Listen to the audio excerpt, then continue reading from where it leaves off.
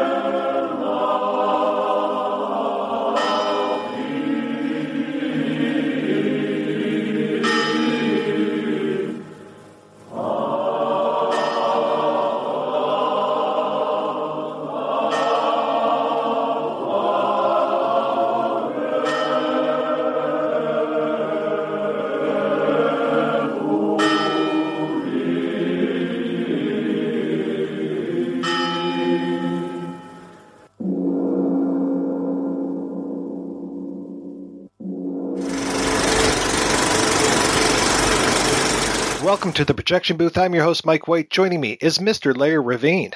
Thanks, Mike, for including me in this discussion. This week we are looking at Sergei Parajanov's The Color of Pomegranates. Released in 1968, the film is something of a look at the life of Armenian singer Sayat Nova, told in a very oblique and beautiful way. I'll be honest, this is another one of those films where I feel completely outclassed by the material. This is like when we covered on the Silver Globe or the Holy Mountain, but I'm going to try to do my best and lead this discussion of this film, which, while only 70 minutes long, is a testimony to the endless power of cinema. So, Larry, I'm curious, when was the first time you saw The Color of Pomegranates, and what did you think? I was familiar with Shadows of Forgotten Ancestors. I saw it actually when it was first released in New York at the Elgin Theater. It impressed me so much in a special kind of way that it was almost embedded in my memory. The color, there's kind of a greenish color, those horns, and the mist, a lot of mist in that film. So it was very atmospheric. And I have a friend who had bought the Kino box set, and I asked if I could, borrow it to look at that. And then the Color of Pomegranates was included along with the Legend of the Cerami Fortress. I was very comfortable with it and found it very interesting from the standpoint that I understand poetic films sometimes better than prose. It appealed to my sensibility that way, and also was where I originally started making films, that type of imagery, and not so much reliant on the words. The difference between an instrumental and a tune that's got words in a song. So I felt very comfortable watching it and intrigued, purely intrigued. The imagery, I had no idea where it was going, what was coming from, but the imagery itself was so outstanding that it really made me want to find out more about the filmmaker. Yeah, you hit the nail on the head when you call this a poetic film. For folks who haven't seen The Color of Pomegranates, this is not a typical narrative film. There's not necessarily, there are acts to it, but I wouldn't say there's act one, we're introduced to the character, we get his life, we are introduced to a struggle. Act two is the fight against the struggle. Act three is the resolution of the struggle. This is very much a biopic in a way, but it is told in this, as you said, poetic way, where there are a lot of moving tableaus, let's say. We have a lot of the artifice of cinema being presented to us, and it just kind of enforces how striking this is and how we need to be more active viewers to try to engage with this work. We can't just sit back. You can sit back and let this movie wash over you. That's absolutely fine. But if you're looking for a thread to it, you have to be a little bit more active. Yes, I think you do have to work a little bit to keep up with where it's going. And it is so dense in terms of the complicated imagery and references to different things. I had no idea that it was based on Sayat Nova when I saw it. I'm more of the type that looks at a film, and I don't necessarily have to read a review about it before I watch it, whatever. I like to form my own opinion. And I saw just in the imagery itself a certain universal language that was transcended the language barriers, and I like that very much. The idea that you can speak to people through imagery. It's like in the ancient world, the common language was Latin, and everybody, all of the emperors could speak Latin, so they all could talk with each other. And I feel like that the imagery is the same way, just like music, that you can listen to a song and not know the lyrics, not know the language, but you can still appreciate it. And that's the way I felt about this film. Yeah, the very first time I watched this, I knew that I wasn't getting it, but I also knew that I wanted to get it. I wasn't picking up that there were 3 different actors playing one character. Like, we typically will get an actor who plays the young version of a character and then an actor that plays the older version of the character. In this, we actually get a middle life period actor, and that's actually a woman. So we have a boy at the beginning, a woman in the middle, and then a man at the end. And the woman in the middle is in drag, so she looks kind of like a man, and then she's also playing the character Sayat Nova, who was a real person, playing his love interest. So that was initially very confusing to me to see that, but now I completely understand why that was being done, and it plays very well into the film. Now I see that moment when the young boy comes behind the middle Sayat Nova and kind of disappears and becomes now the young man Sayat Nova, and the way that we have his face kind of mirror the face of the person that he falls in love with. Yeah, Sofika Chiarelli. We'll just call her Sofika. She actually played 5 parts in the film. I didn't realize when I first saw it, I didn't realize that it was the same person who was the mysterious woman looking through the lace, and immediately after, a shot after, would be a male. And it wasn't until I went back and studied it a little more that I realized what was going on there. But I don't know how much of that had to do with the homosexuality and Parajanov sexual inclinations. I kind of felt like that was a personal aspect of the film, that he was imparting a tribute to Dionysus in the bisexuality of the film, and that was what got him in trouble. I think originally with the Russian powers, that the bureaucracy that oversaw the film business in Russia. I found it very interesting that she plays 5 parts in the film.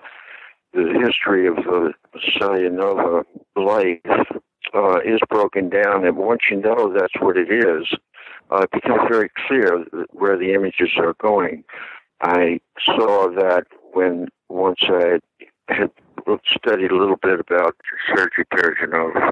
It's interesting the way that he makes this a biopic, and I'm saying biopic, which is very much a misnomer. It is really not a biopic. It's not that typical thing that you're going to see where, why is this person the way that they are? How did they invent the light bulb anyway?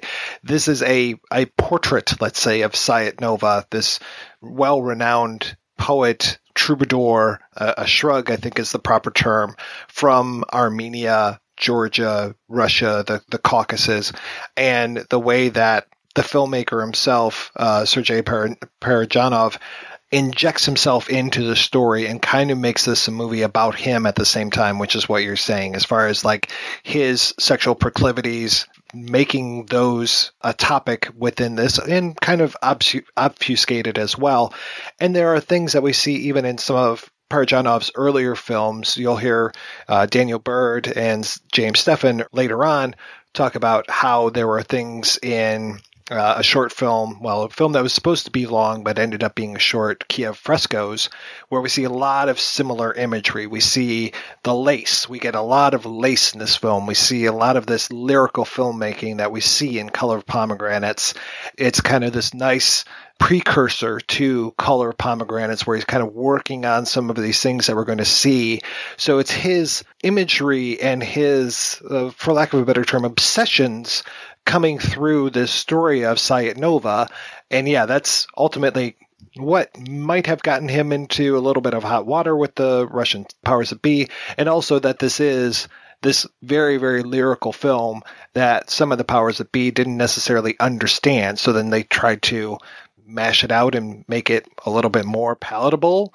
There's that disclaimer at the beginning of the copy that I have. I was looking at the Armenian version, and of course there's the Russian version. But it says this is based on Sayat Nova's life, but it's not a adaptation of in a literal sense. And he plays a great part in it, and I think he let himself become Sayat Nova himself and gave Sayat Nova some of his own qualities in doing that. But it's unbelievable to me that somebody in the periods 1968, when he made this film, that he could have such a beautiful film living under the Russian regimes that were so strict and so complicated that you couldn't do certain things. And he seemed to get away with a lot of stuff. Of course, he paid the price, because after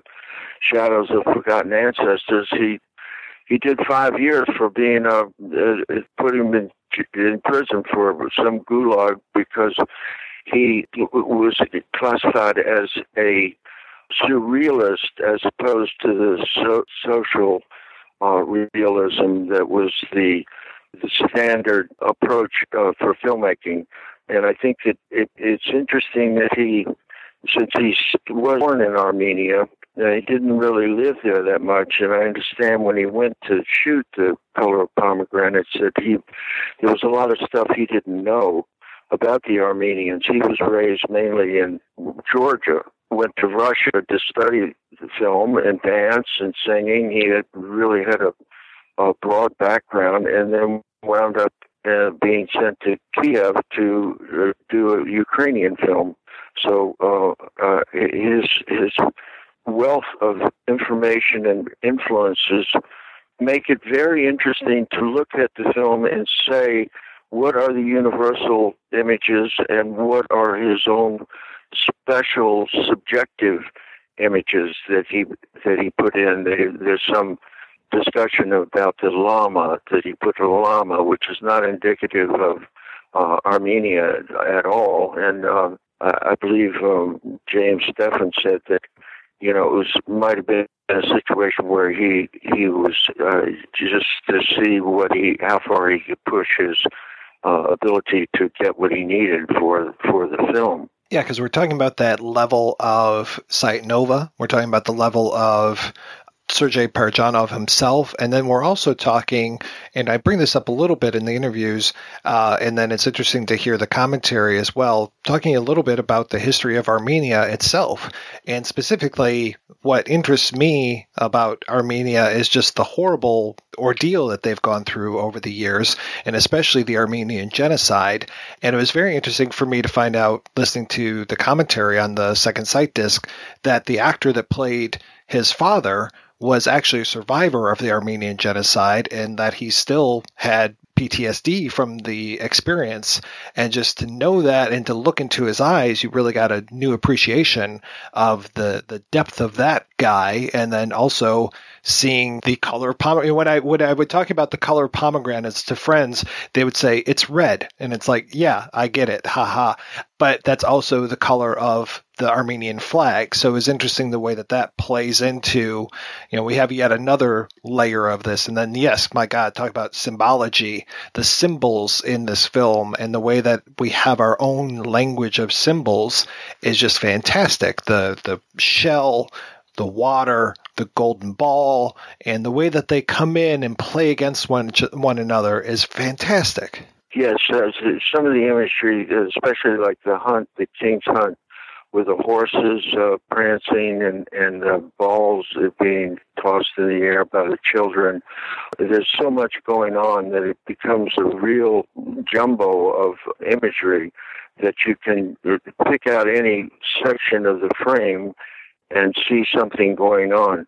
Now that I mentioned the frame, I found as a filmmaker it was very interesting that he used the static camera straight on in most cases to the subject, and it's the concept that an older concept, John Ford said, the camera doesn't move, the actors move, or the action moves within the frame. And I can see that he's done that and continued to do it with his subsequent films, to have that static frame as opposed to Shadows, which was more of the vacuum cleaner type cinematography that moves around a lot. It's subjective. It can be bumpy and stuff. But I think that he came to the realization that it's like in the theater, or, if you're an actor, the first thing they tell you on a set is to don't look in the camera because it breaks the illusion of that fourth wall. And I think that Parajanov sensed that he would be less of an influence, as you wouldn't be seeing the director.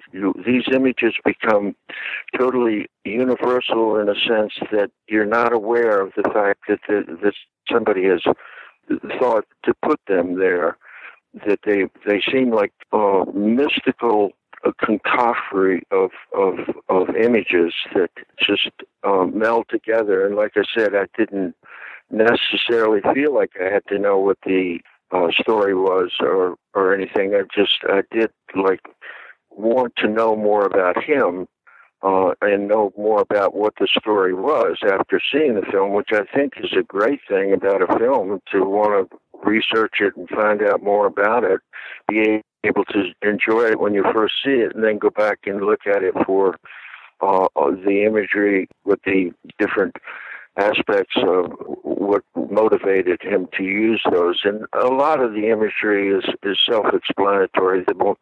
The situation in the chapel when the older Sayat Nova is digging the hole in the chapel floor and the sheep come in.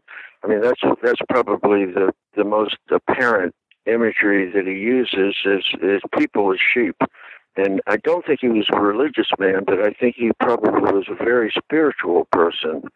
And he transcended the Eastern Orthodox religious stuff. It's all there, the imagery and stuff, but it has a bent that's purely his own, and almost like it's more like rituals in a theatrical setting. I don't think that there is a right way or wrong way to interpret this film. There are so many different ways that you can come at it. And on the Second Sight DVD, Blu-ray, there's a short film, 30 minutes long, by Leon Grigorian. Sorry, I'm going to be butchering names all throughout this. And called Memories About Sayat Nova. And he goes through and explains the story of the film, cuts it down to 30 minutes, and narrates I don't know if it's his interpretation or the true interpretation, but it's interesting too, because when you see it in that form, in this 30-minute form, he actually uses some outtakes in there. So now this is a movie where I actually have overwatched this film. Like the weekend that we were originally supposed to record this, I watched everything on this Blu-ray, listened to the commentary, read all the articles, did all this kind of stuff. And now when I watch this stuff, I don't know what I've seen and what I'm remembering and what I've seen in this version versus that version, because as you said, there are multiple versions of this. Yeah, it's interesting that the Russian version, that disclaimer that is at the beginning of the film, evidently the bureaucrats in Russia said nobody's going to understand it, and that's why they didn't call it Sayat Nova in the beginning, that they changed it to the color of pomegranates, which the color of pomegranates is also the color of blood. And the pomegranate itself is believed by some that is the apple from that Eve was tempted with. And in the Middle East, they're everywhere. So it's a very common imagery for the Middle Eastern people, or the Orientals. They're everywhere. The pomegranates is very common.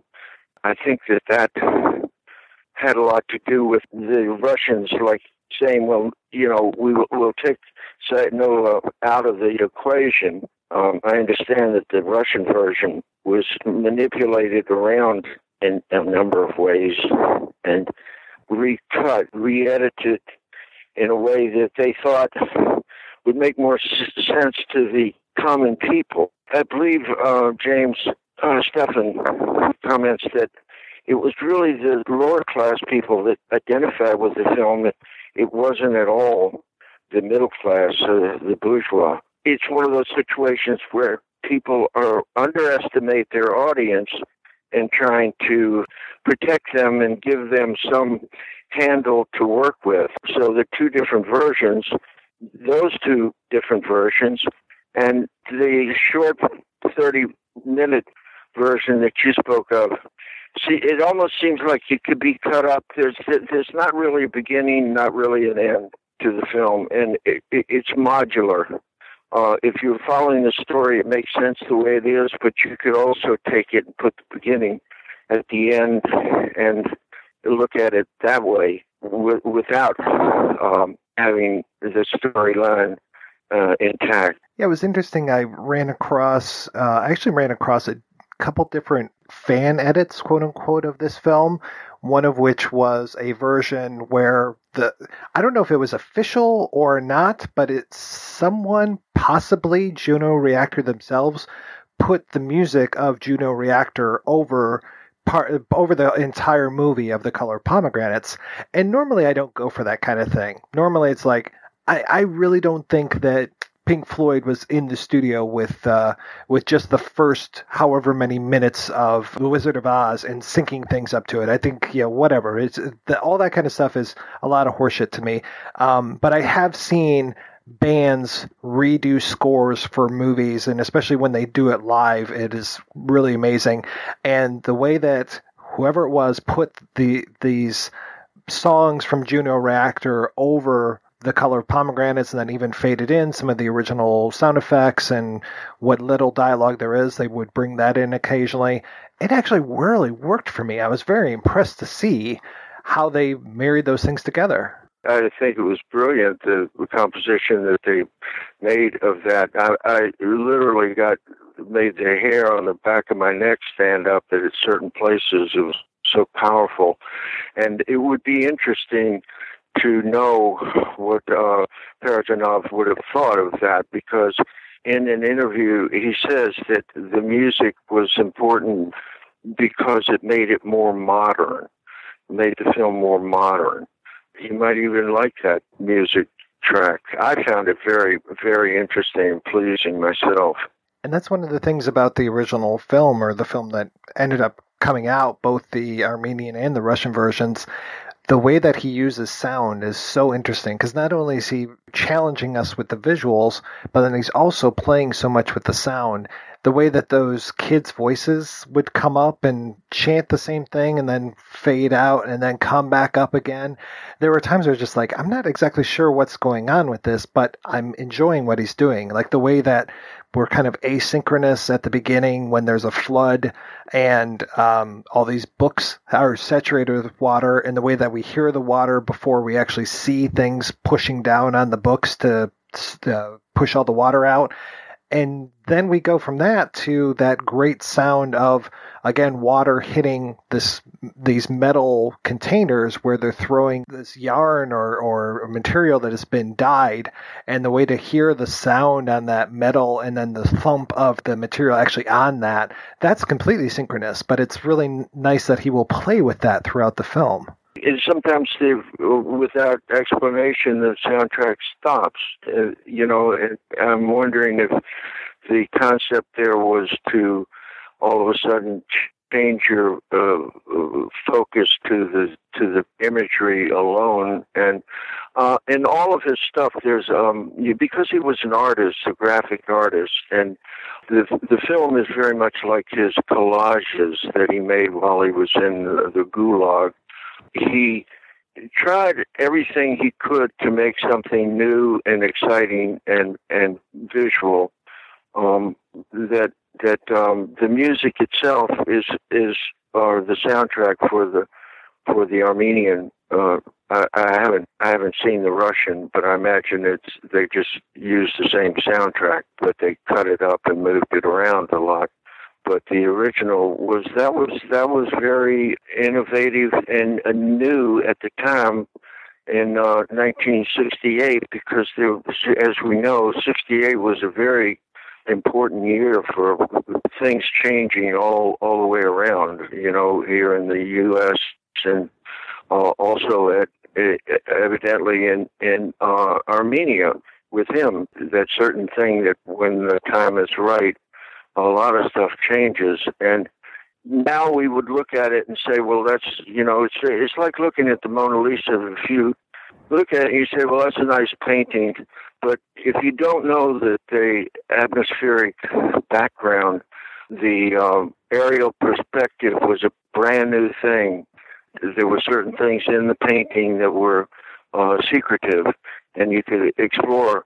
I think that Parajanov had a lot of little inside jokes and secret things that he put imagery.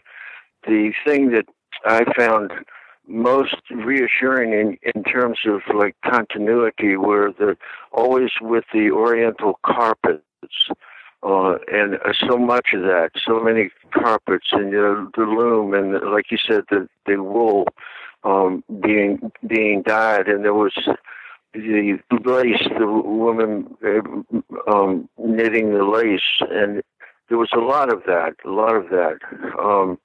which made it very, very organic for me in a way.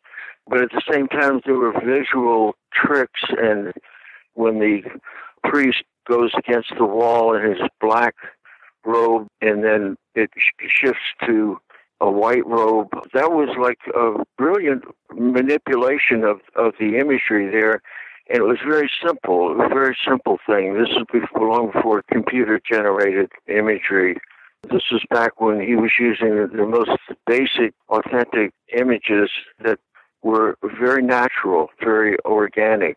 I found that all of that put together made it just so fascinating that I did want to, once I saw it the first time, I wanted to go back and see it again, and I did. I without even looking to find out more about him, I just wanted to see it again to see if I could catch some of this stuff in there, because there was as a cameraman, for instance, that static frame, straight on static frame, which was reminiscent of the Persian miniatures, and he even shows that at the beginning. He shows some Armenian religious pages when he's talking about the books and how important books are. That's what the legacy becomes. That he uses that format in a way that is very unobtrusive. And the one thing that I would like to know, which there hasn't been too much discussion of, is that there's one shot where the camera moves, and that is at 1 hour and 11 minutes, and it's simply a stone carved face on a wall, and the camera tilts down to the stone wall, and that's the only time in the whole film that the camera moves, and it must stand for something. It must be some point that it was making there, but I can't figure out what that would be. It just moves on that because it seems like such an obtuse imagery. But there's so much of that, and the concept of all the ladders and the water and the woman's when the young boy is Sayat Nova is the young looking into the bathhouse, and he sees the woman's chest with the mother of pearl conch shell. There's like, it looks like milk almost running across that. So there's so many imageries and levels of the imagery that you can almost apply anything that you are comfortable with to say, when I saw the conch shell, I thought, well, this is obviously a Fibonacci imagery of the spiral, and he put that in place of the one breast, the right breast. He leaves the left breast open, which is the one over the heart. And later on in the film, we see that imagery again. Next time it's with the man, so it's back to that Dionysus imagery of man and woman all in the same framework, and not separated so much, because he comes back to that many times, that imagery of the man and woman and the woman and the man. And I think that there's a lot of very subjective things that he put in, but also the universal things make it interesting for everyone to see.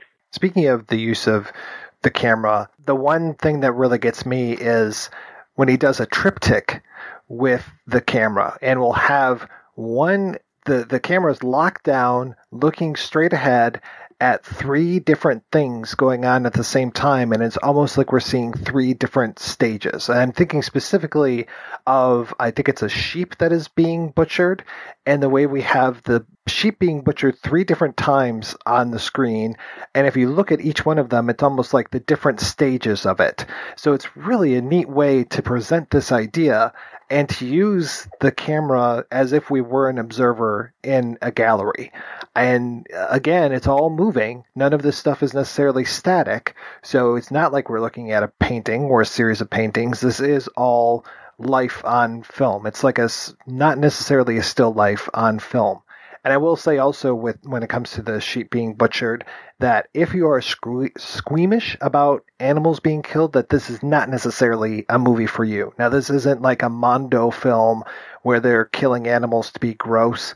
There are reasons for this stuff happening, and I am sure, not that it matters to a lot of people, but I'm also sure that they weren't just being killed to be killed, that they would also, probably be butchered and eaten later on. That might turn you off as well, but I just wanted to say that this isn't overt animal cruelty, but there is some of that in the film. And then the woman says that it's put to seven different, that the animal goes to seven different places. And I don't know what the significance of that is, unless it's the 7 days of the week. That was from the poetry of Sayat Nova. The poetry runs through, and I see that he lifts imagery from the poetry.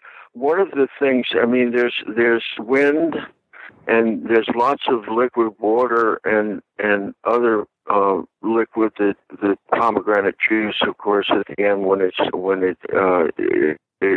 signifies Sayat Nova's death, when it's poured on him. He doesn't eat fire in that. The only fire in the film, there's the scene in the mortuary where the brilliant effect when she's holding up the black, it's like parchment or something, and all of a sudden the wind stirs up all of this ash in the air, and it's floating around.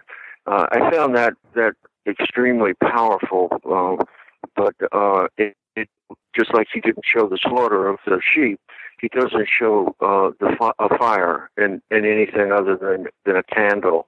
So I'm curious just why he eliminated that aspect of it. It's got the earth. I mean, there's plenty of if you stand back from the film after you've seen it, you think of it.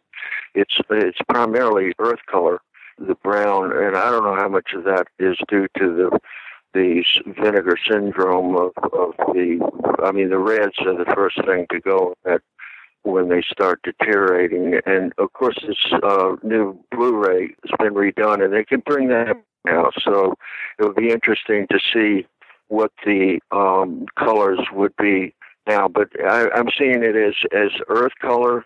There's wind in several places, and then there's the liquids, the water, and but no fire. Yeah, if I had to guess when it comes to the significance of 7, I would think it would be the 7 sacraments of the Catholic Church.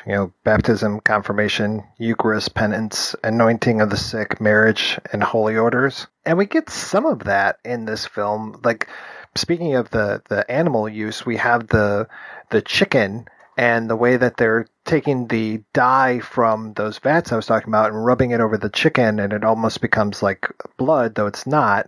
And then they are anointing the father's trying to put a cross on the son's head in the way that I think he either rubs it off or turns away. So it's interesting the way that we have that too. Yes, the father makes a symbol on the boy's head, and the boy takes his hand and wipes it off and smiles afterwards. And towards the end of when we see Sayat Nova in the monastery aspect of the film, when he's become a monk, he uses that symbol again. He takes his hand and rubs it across his forehead, just the way the boy did. But that's interesting that the 7 sacraments, I hadn't thought of that, but 7 days, 7 sacraments, I guess 7 is a significant number, but they said they gave the cooked lamb to 7 different places, and they even show the lamb being cooked. And then there's that funny little scene where the husband says to the wife says that they went to a bath in I believe it was in Delbrig in Georgia, and the husband chads her by saying, "Well, you don't have to tell everybody about us going to a bath, And then she says, "Well, then we got out and we went and we had some barbecue." So there are a couple of little things in there that I found very hilarious. The one when the dancer comes out from behind, there's 4 or 5 Persian rugs or Oriental rugs hanging up, and a dancer comes out and she makes mime movements, and then she takes the mirror that she's looking at herself and she rubs it on her butt to clear the glass and goes on. But that's one of the better, I think, mime sections, and there's certainly a lot of mime in the film. And I guess Parajanov, being a dancer himself at one point, was very comfortable with choreographing those scenes. I enjoyed some of the humor that he had in there. It's not all doom and gloom, although the captions under the on the version that I have, it's all Sayat Nova saying, why has he been forsaken? Why is his life so terrible? Why is it's doom and gloom? It's just very glum. I guess that when you think of Parajanov's life himself, I mean, the fact that his first wife, who was a Tartar, was killed by her brother because they didn't approve of him marrying an Armenian, and how devastating that must have been. He was in his early 20s and been married very long, and he winds up in prison. And again, it's like the amazing thing to me is that somebody can go through all that and still make these beautiful films. Just absolutely gorgeous films. That sensibility, they can't take that away from him. He was obviously a very bold and cantankerous person. I mean, that's what got him in a lot of trouble, that he wasn't afraid to speak up. But how he could go his life being so, it's the Russian thing of Stalin saying, you're born, you suffer, and you die. And that seemed to be the communist Russia philosophy, was that, there's no room for anything actually living or enjoying or having any of that. But he seemed to have that ingrained in him so much, and maybe it was because of his Armenian or Georgian background, that he was able to keep that fresh idea. But it's amazing to me that he could possibly make these beautiful films under the conditions that he was working with and being oppressed by the Russians. Just amazing. You mentioned 1968, and people who listen to this podcast are probably sick of me ranting about 1968 and what a significant year it was politically, socially, and especially filmically, that we had so many amazing movies coming out in 1968, so many things that were kind of on the pulse of what was happening in the world, 1968, 1969, of course. And I was just talking on another podcast. I was on the Culture Cast, and we were covering the film Eros Plus Massacre by Yushingi from 1969. And I had the exact same response to Color Pomegranates as I had to that, which sounds like a very similar response that you had as well. I wanted to immediately watch that film over and over and over again. And I had the same response when it came to Color Pomegranates, because it's just so gorgeous and dense, but you just want it to kind of seep into your bones. Now, Eros Plus Massacre is over 3 hours long, but it doesn't necessarily feel like a 3-hour long film. Color Pomegranates doesn't feel like a 73, 79 minute film, whatever it is. It feels longer because it is so dense, but at the same time, it doesn't feel like you're in for a slog. It's just there, and you experience it like art. And I keep bringing up, the static camera and the way that we're framing these things. And it is art, and it's just absolutely gorgeous. And yeah, I've just watched it over and over and over again. And each time I seem to find new things. And I really appreciate that he was able to do that. That stylized movement, there's that halting, very definite movement whenever somebody moves or puts a hand out or whatever. Very seldom is there a quick movement unless it's for a reason. When the girl turns her head to see something, it might be a fast movement, but otherwise it's a very determined, very slow movement, and sets the pace for the film in this very kind of a quiet, stilled way. He's not in a hurry to impart any of the information. He wants to savor that. And you mentioned the fact that it's 72 minutes, and that was in 68. That was the minimum international running time that you could have for a feature film. It had to be at least 72 minutes.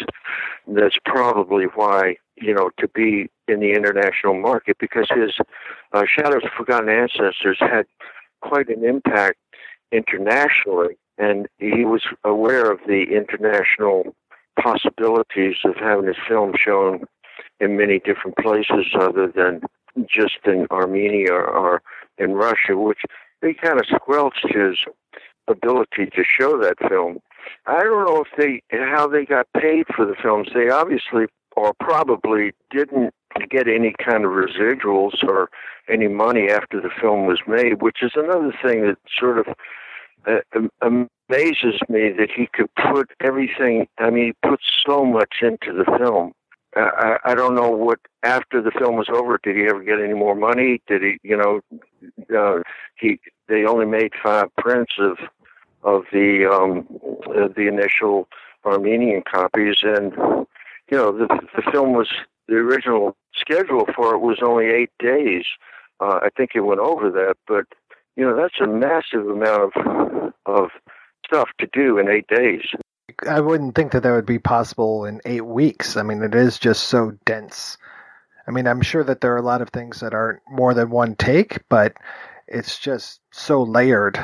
They talk about that they, before they started shooting the film, that the director of photography had to test the film stock because there was a lot of bad stock. They probably got short shrift as far as like what they were allotted to work. I noticed in one of the, there's that section that has, there's a online a YouTube thing, and they show the outtakes from the film. And I noticed that the cut on the shot would be right after, they'd start the shot with a slate, a quick slate. They weren't doing sync sound, so it makes it a lot easier to shoot that way. And also they showed Parajanov directing, and he was very much the Eastern European directing where the director kind of outacts the actor and showing him what he wants and how he wants it. Here that's considered really not very cool to tell the actors what you want to do. But he seemed to do that. And then the cut at the end was like, as soon as the scene was finished, the camera stopped. There wasn't any, if you're shooting 40,000 feet, which you would actually have to shoot that much to get a 70-minute film, 72-minute film, you don't let the camera run even 2 seconds longer, because if you have 200 takes in the film, it adds up. Those 2 seconds or 4 seconds add up to quite a bit of footage. So I think that they were probably rehearsed it enough times, and he obviously told everyone in the frame what exactly they were to do, because you can see that everyone has an act to portray, and the people on some of the scenes where when the king is the hunting scene, you can see that everybody in the frame had a very specific role to play, and I think that they probably rehearsed it, and then shot as little footage as possible. I wouldn't imagine they could shoot like a more than an allotted amount of film, which is another thing that it probably wasn't the same. When you do a feature, you try to get try to get the same emulsion number so that the film would be consistent in terms of when the lab got it, that the processing and the timing and everything was consistent. And I imagine that they got a lot of things like short ends, which it'd be 100 feet that was broken off of a 1,000-foot roll, because 100 feet is only a minute, 90 feet to a minute in 35 millimeter, and they probably got a lot of that stuff, So it's amazing that they got any quality out of it at all. So let's go ahead and take a break, and we're going to play a pair of interviews. The first is with film historian Daniel Bird, the director of The World is a Window, The Making of the Color of Pomegranates. And the second is with James Steffen, the author of The Cinema of Sergei Parajanov, and we'll be back with those after these brief messages. I know you know who I'm talking about. It's that guy. Yeah, with the eyebrows, right? He's in a million the bushy movies. eyebrows. Sometimes they're bushy, but he also sometimes has a mustache. Yeah, but he's shaved. Well, no, he did. You know who I'm talking about. You've seen him in a million movies. We just saw him in that one thing. Yeah, he looks like a pug.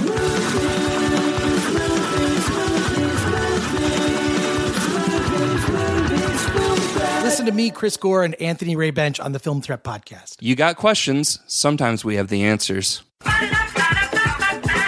All right, I'm here with Bill Byforce and Mr. Chris to tell you a little bit about Outside the Cinema. All right, Reverend Scott, take us to church.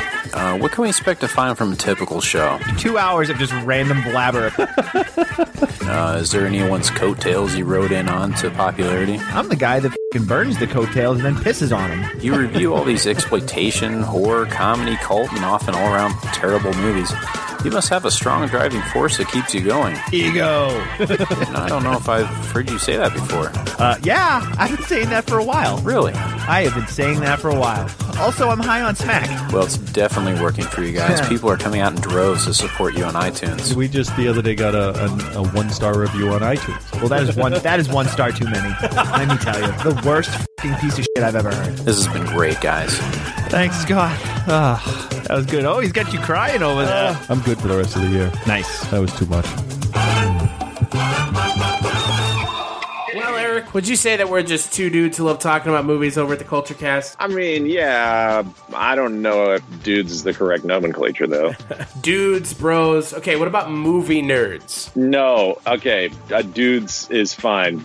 Not nerds. Anything but movie nerds. Well, over here at the Culture Cast, we talk about new movies, overlooked gems, classics, and some films that cause us to question our sanity twice a week. Yeah, Hot to Trot comes to mind for sure. Yeah, Hot to Trot was a real mess. So make sure to check out the Culture Cast on iTunes, Stitcher Radio, and wherever you get your podcasts. This is Adam Spiegelman from the Cult Movie Podcast, Proudly Resents, and you're listening to my favorite movie podcast, The Projection Booth. I know, it's messed up, right?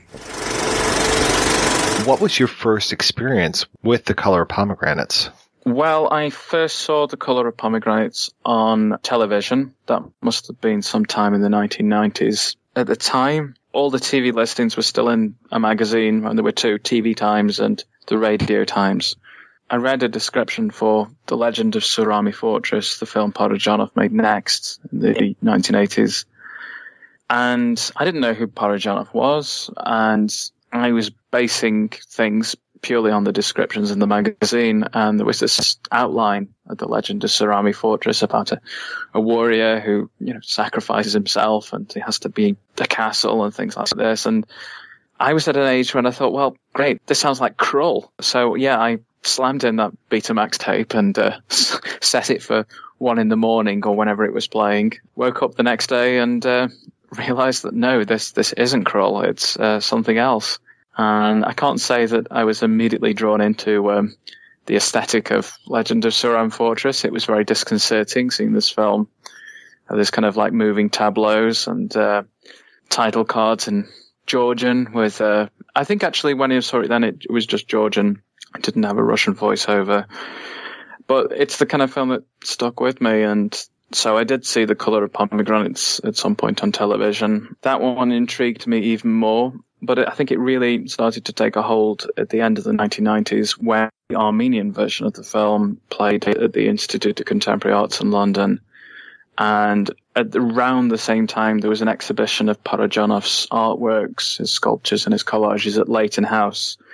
Leighton House, do you remember the scene in Brazil with the kind of Sam Lowry's mother having the plastic surgery done? That's Leighton House. So it was a really kind of suitably Baroque environment to have all of Parajanov's kind of collages and sculptures. That was interesting because he was like Shrankmeyer or Borovchik, somebody working at the intersection of fine art and film. Yeah, I went to Poland in 2002. I just published a book on Polanski and I was looking for something else to write about. And there was a series, a publisher was doing like individual monographs on significant Soviet films. So I initially pitched Shadows of Forgotten Ancestors, but the editorial board came back and said, maybe you should do Color of Pomegranates because that's obviously the defining film of Parajanov's career. The reason I proposed Shadows of Forgotten Ancestors was that I was very close to the Ukraine border and I knew that I would be able to travel to Hudson-Chesna, and I knew people who'd done a lot of field work there, who were working with the music and things like that. So with The Color of Pomegranates, I thought, well, I don't know anything about that film really. So during the summer of 2004, I traveled to Armenia with the intention of interviewing surviving cast and crew members and going to the Armen Film Studios and then to go to the individual locations where the film had been shot. So I managed to interview Yuri Sayadian, who was the sound recordist and kind of sound engineer on the film, and Steffen Adranikan, who was the production designer. And I went to the Parajanov Museum, of course, and then to the Sanahin and Hagbat monasteries, and managed to speak to a nun who remembered the shooting, a groundsman who told a story about how when they were kind of breaking the tomb to shoot the scene inside, when he's kind of like digging the hole there to ensure that if there was a corpse with kind of jewelry or valuables, that the crew didn't steal them. And so I came back, and then I found out that the whole series had been cancelled. So I had all this research without a home, and but I was kind of hooked, and an opportunity came a few years later to go to Yerevan as part of a theatre festival. I was directing a performance, and when I was there, I met Albert Yavorian, who was Parajanov's cinematographer on Ashugh Kariba's last film. So yeah, it was interesting to get his perspective on Parajanov. And then I think about a year later, the British Film Institute contacted me. They wanted to perhaps release Parajanov's films on video, do a retrospective, that sort of thing. And so they asked if I would do a report on the rights and materials. So, who owned the films, and where were the prints and what condition they were in, things like that. Then, ultimately a Parajanov retrospective happened, and I think about 2010. It was organized by Leila Alexander, who'd worked as Tarkovsky's interpreter on his last film, The Sacrifice. That was particularly interesting in the way that it brought various people together. Yuri Mechitov, a Georgian photographer who took all those iconic pictures of Parajanov. Roman Balayan, an Armenian filmmaker who worked pretty much exclusively in Ukraine, and he worked as Parajanov's assistant on Kiev Frescoes, a project which got to the script and test stage but was ultimately stopped before it went into production.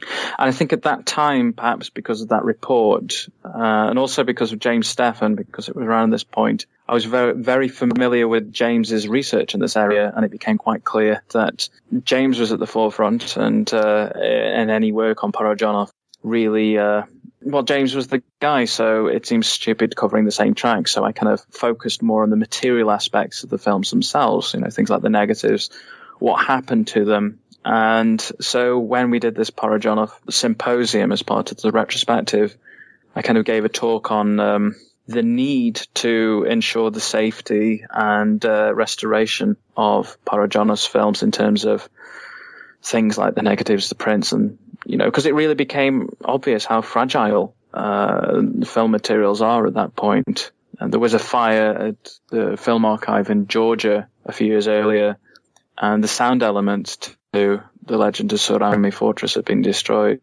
And it's one of those things which you take for granted, how, you think that once a film is shot, it's put in an archive and you access those elements when you need it.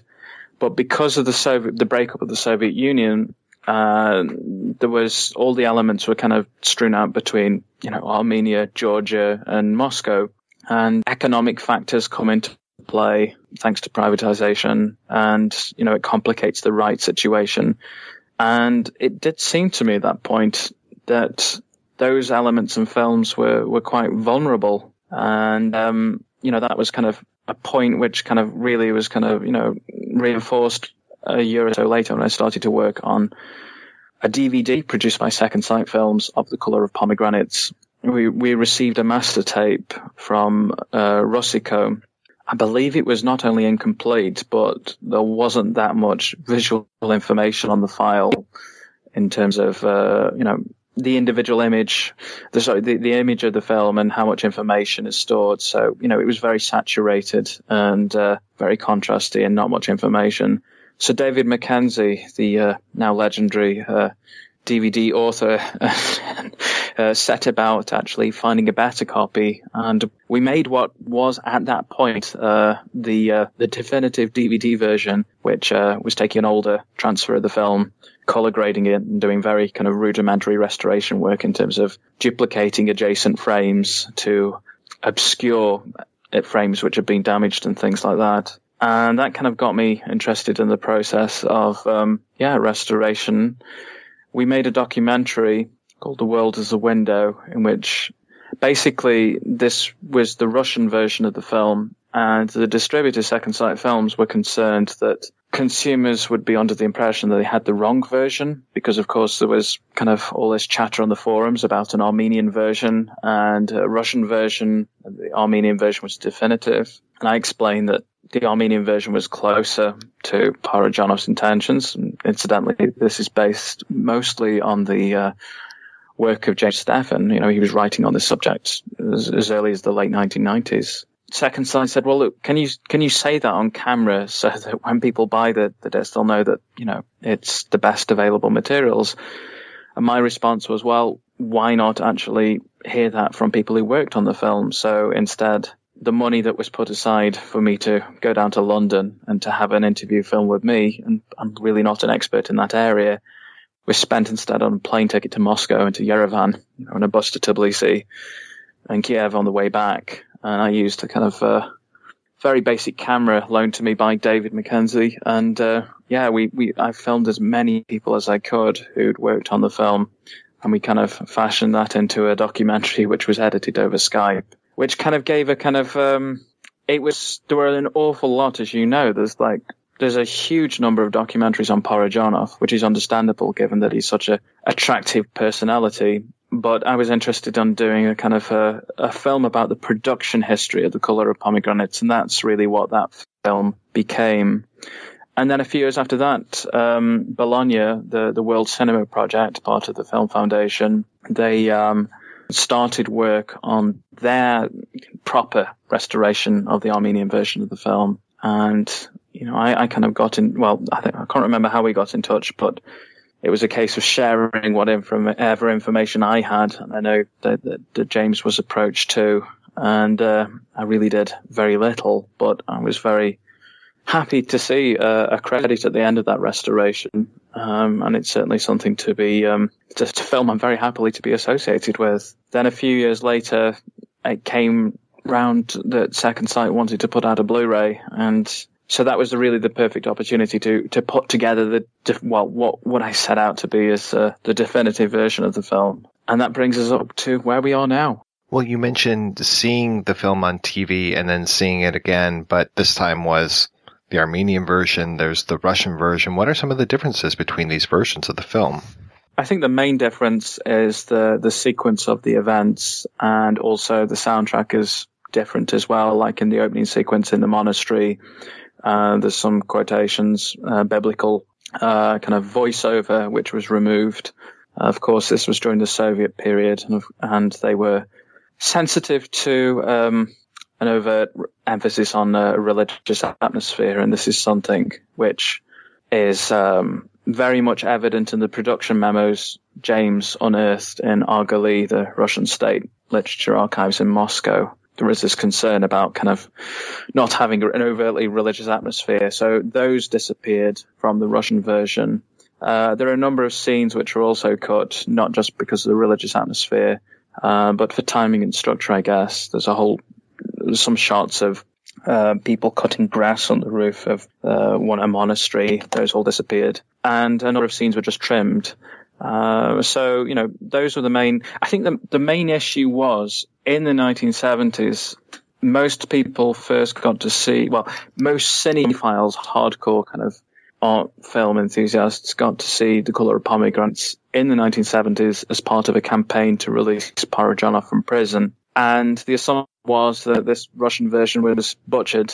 But I think if you look at the film, it's not really butchered. It's probably like Yudkevich was a book editor and giving shape to material. And so I prefer to think of the Yudkevich version and the Armenian version, not in terms of one being definitive and the other being a bastardization, but rather two different edits of the same material. One which was under Parajanov's control and one which was under Yudkevich's control.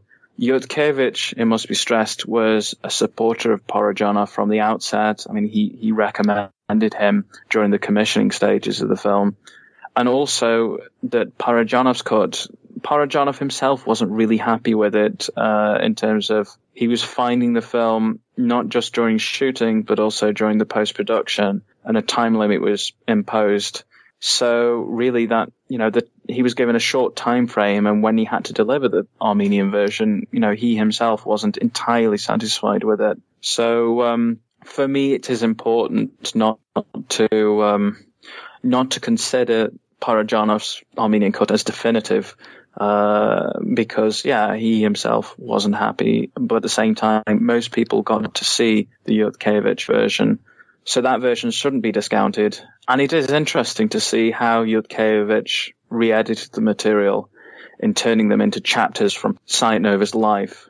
It is interesting because when Parajanov went on to make subsequent films like The Legend of the Sorami Fortress and Ashugh Karib, he did actually use the very editing technique which Yudkevich had used, which is to kind of announce a fragment of a narrative, to say, it's a bit like Barry Lyndon. This is the bit when, something happens. Whereas in Parajanov's Armenian version, there were sections of poetry which are used as a kind of refrain or counterpoint to the action, which is not always clear, let's put it like that.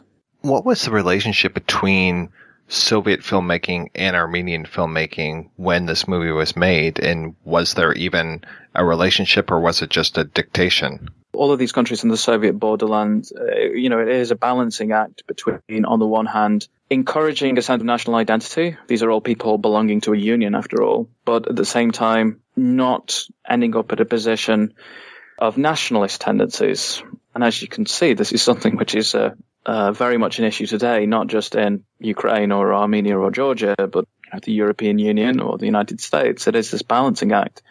That, I have to say, is the aspect of Parajanov's work which fascinated me the most, in terms of reading about a filmmaker who, Parajanov used to say that he was a ethnic Armenian that grew up in Georgia and was educated in Moscow, and that worked in Ukraine, that ended up being accused of Ukrainian nationalism.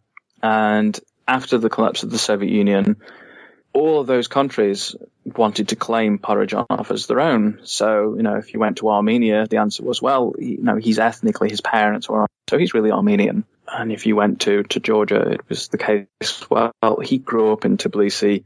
And besides, he could speak kind of like colloquial Armenian, but he could write in Armenian. And if you went to Ukraine, well, his wife is Ukrainian and he was employed by Dovzhenko's studio. So he's really Ukrainian. And if you went to Moscow, well, Parajanov was a Soviet filmmaker, so he's really a Russian filmmaker.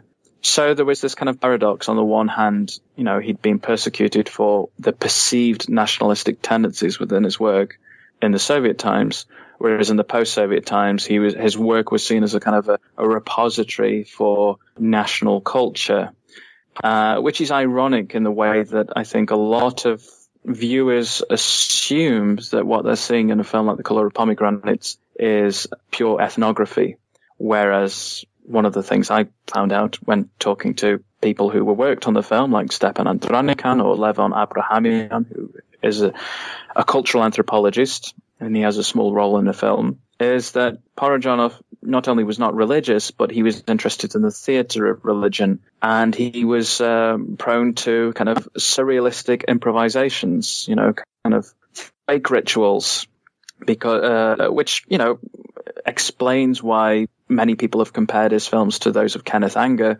and I think that's a very good comparison. Parajanov himself was kind of creating surrealistic rituals and anthropology. And the strange thing is that if you go to Hutzolchezna, which is the area of western Ukraine on the Carpathians and the Polish border, in Shadows of Forgotten Ancestors, there is a kind of wedding ritual presented involving a kind of yoke in which the bride and groom are kind of bound. And Parajanov invented this, but because that film is kind of seen as some sort of ethnographic document, that ritual has kind of been absorbed as part of history. That's what's interesting, the way that all of those kind of post-Soviet countries are looking for a sense of identity through history. Fidelity to ethnology is not necessarily an issue. So you have things which Parajanov invented being taken as kind of gospel, basically. It is complicated, this relationship between national identity of these kind of countries like Armenia, Georgia, and Ukraine, and Soviet authority. So all of these films, at the time, if you look, for example, in Georgia, Tengiz Abaladze is making films about Georgian writers. In Ukraine, is based on a a Ukrainian writer, The Shadows of Forgotten Ancestors. It was for a literary anniversary. Mikhail Kotzubinski, that's why a film was commissioned. In the case of The Color of Pomegranates, it's ostensibly about, an Armenian poet, Sayat Nova. And it's this balancing act in terms of basically, well, you can have your exploration of Armenian culture, but don't fall into the trap of Armenian nationalism, because that will create problems, as it did for Parajanov in Ukraine. So the studios themselves, they tended to have less resources than those in Russia. The good technical equipment and film stock was reserved for the main studios in Lemfilm and Mosfilm. There were technical problems, which you can see from the memos which James Steffen kind of curated, and relating to the film stock. And Parajanov complains about the amount of time that was wasted testing what he considered defective film stock. So it is also an issue in terms of how, once those films were produced out of a budget, in order to recoup the production costs, those kind of borderline countries had to export them, not just abroad, and that was done through Sovexport Film, but also within the Soviet Union. And that really created all the problems in terms of the Armenian version and the Russian version of the film, because although Parajanov arrived at a kind of a domestic cut over which he had control, the authorities in Moscow said that this version as it stands cannot be exported through the Soviet Union. And therefore, they stipulated changes. And that's why Yudkevich was brought in as a kind of mediator to diplomatically recut the film to satisfy the requirements of Moscow. It's interesting when you look at those documents, because the concerns of the authorities in both Moscow and Yerevan, it's not necessarily about ideology, it's about comprehensibility. It would be interesting to do a comparative study between the memos which were given by those bureaucrats in Moscow and Yerevan and Hollywood studio heads, because it's basically saying the same thing. This film is fine for intellectuals, but will the masses understand it? And Stepan Andranikan in the documentary I made, he says something very interesting, that when they took The Color of Pomegranates to intellectuals, they got what Parajanov was trying to do, this kind of poetic cinema. And when they took it to the villagers understood what Parajanov was trying to do. The real problems rested with the kind of the red middle class. And I think that's still a problem today. It's slightly condescending, assuming people won't understand it. And the assumption made that this is fine for me because I've got a middle class education, but it's not fine for someone who watches, I don't know, just Marvel movies. Therefore, we have to simplify it and spell things out, which is what Yudkevich tried to do. It was a complicated relationship. And, and the motivation was purely economic in a way that it was an expensive film by Armenian standards to produce. And they did actually have to kind of somehow justify the expenditure. And it was important that the film was distributed around the Soviet Union. In the end, I mean, there were different classes of distribution, and this kind of got the lowest class, which basically meant like a one print. It was for exclusive, like, film clubs. It wasn't widely seen, which this version was never banned within the Soviet Union, the Yudkevich version. It just basically was given shitty distribution, which again it's not unlike what Hollywood does. If with a film they don't like, they just dump it without any promotion. It is interesting when you kind of look at the production histories of a film like The Color of Pomegranates and Hollywood films from the same period and now. The big difference is that would a film like The Color of Pomegranates would it go into production in a kind of system outside of the Soviet Union on this scale? I don't think so. I mean, this is a big project. It's not a little art film. It's not Jack Smith in terms of, I think, it is interesting. I do think you can look at a film like Parajanov's Ashik Karib and look at something like Normal Love by Jack Smith. And they're both playing similar games. They're both kitsch and this kind of exotic Orientalism. But at the same time, Jack Smith is making films out of literally nothing on 16mm and trash. Whereas this film, it was intended to be the kind of the flagship, the tentpole movie of the Armenian slate of 1968, 1969. So it's very easy. I think it's a luxury to kind of like whine and complain about the brutal Soviet regime curtailing Parajanov's kind of right to express himself. The film is based on poems by an Armenian poet. It's made by someone who's ethnically Armenian, made in Armenia. How much of this movie is actually a story of Armenia versus the story of Sayat Nova's poetry? Sayat Nova was an ashugh, kind of a bard. He traveled outside of Armenia. He traveled to Georgia, to Azerbaijan, to Persia, and his songs kind of incorporate elements from his travels. They have variants in different languages. So he really became not just a king of songs, but king of the Caucasus. Also, the majority of the film is shot in Armenia, but there's an awful lot of locations shot in Georgia. There's scenes shot in Baku, the capital of Azerbaijan. There's studio work done in Kiev, and the film was ultimately recut in Moscow. So I think it's wrong to see it exclusively as an Armenian film, in a way that I think it's wrong to actually think of Sayat Nova as exclusively Armenian. This is a film about the Caucasus. It's not, as you said, it's not a conventional biography. It's a film about the inner life of a poet, what goes on inside a poet rather than the events outside. It is important to stress that in the production notes and materials and memos, which James unearthed, it's very clear that the studios at the time weren't interested in a conventional biography. They welcomed the idea of this alternative approach. That's really what Parajanov set out to do.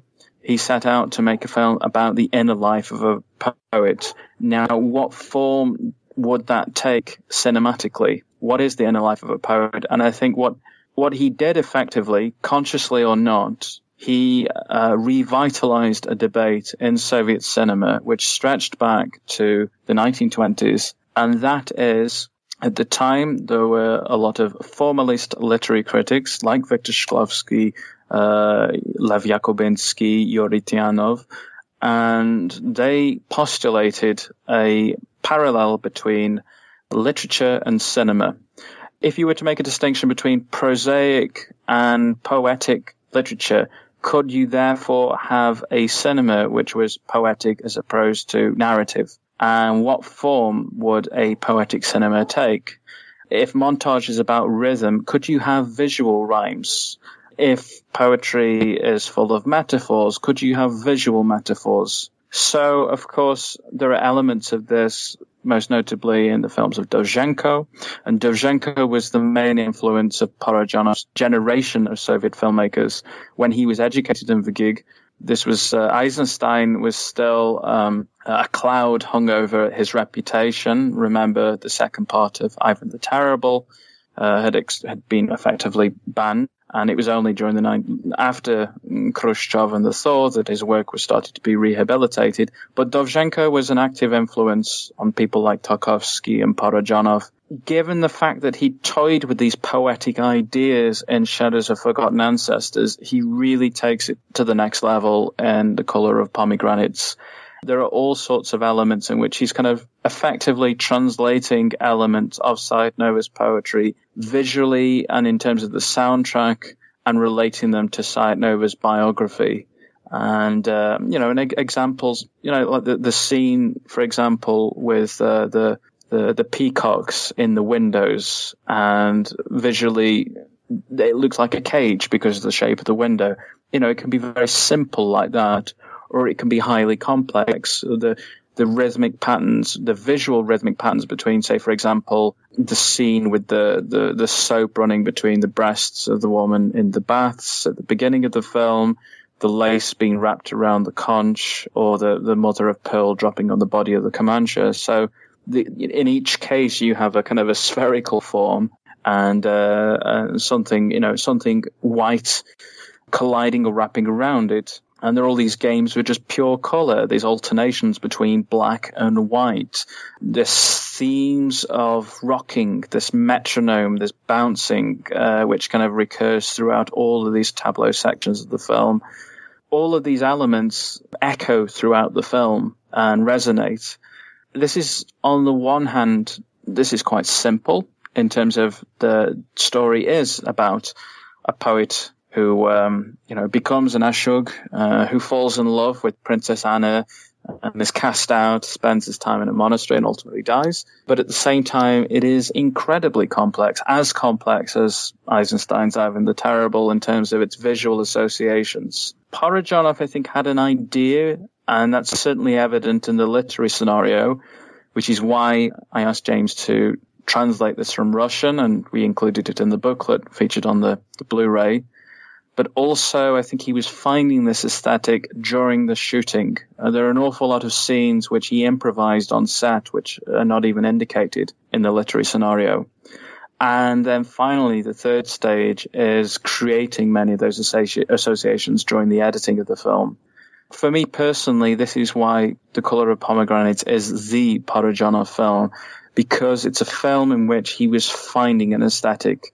Afterwards, the aesthetic was established, and there is an element, particularly in the Sorami Fortress, when you could say that it becomes a mannerism, this kind of moving tableau. But certainly in The Color of Pomegranates, he's searching for this poetic cinema. And I think it's much more sophisticated and advanced than many of the silent films and the discourse at the time surrounding the idea of a poetic cinema. And it had a profound influence on filmmakers working not just in the Soviet borderlands, but in Eastern Europe. Filmmakers like Parajanov. Zhuevsky was, Color of Pomegranates was a huge influence on him in terms of embracing artifice, not hiding the fact that film is artificial. Of course, it manifests itself very differently in films like La Femme Publique, but in interviews around the time of La Femme Publique, a film about a film, Zhuevsky was referring to Parajanov, of saying Parajanov proved that film is fundamentally artificial. So it's all there in The Color of Pomegranates. I do have to thank you for the booklet that comes along with the disc. It is fantastic and so well put together. Well, thank you. I'm glad you got something out of it. It really was, for me, a case of what is the bare essentials to kind of complement the two versions of the film.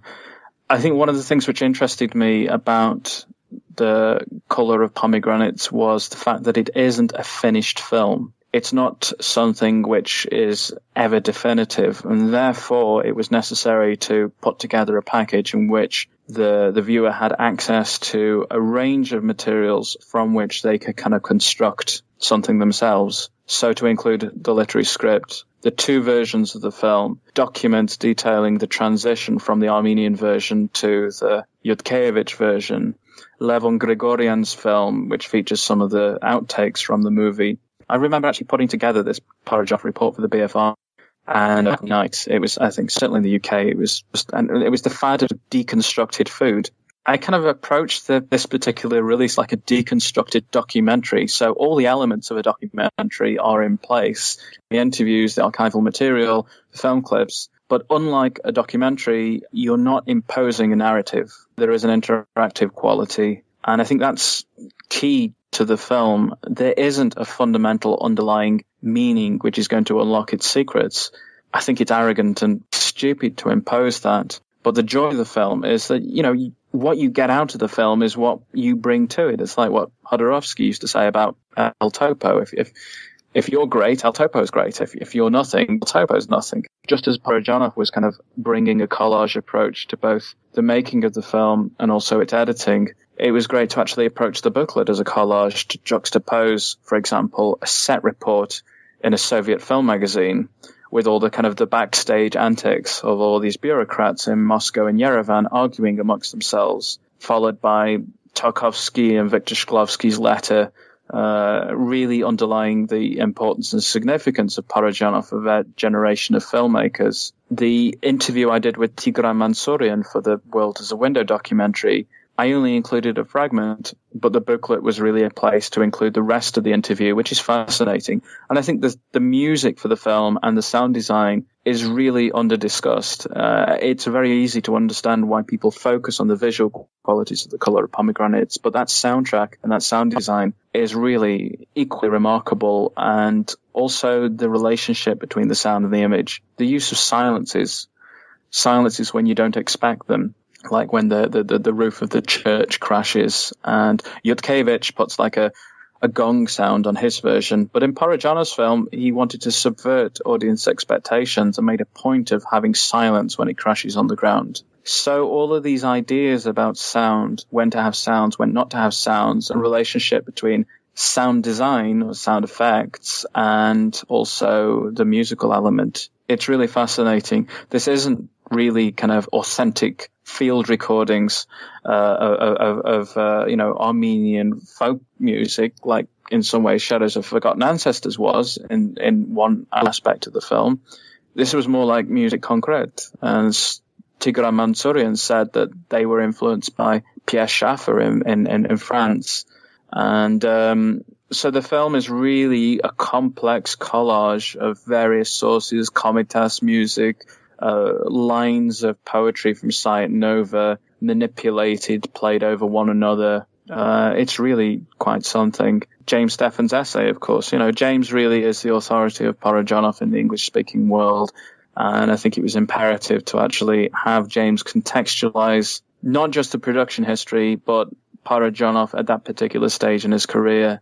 And it was great to actually have a preface from Martin Scorsese, without whose film foundation and the World Cinema Project, we wouldn't be in this luxurious position of actually having a 4K restoration of the film. The most difficult part of the booklet was the fact that we had too much material. It was really a fight what to include and make the painful decision about what to exclude.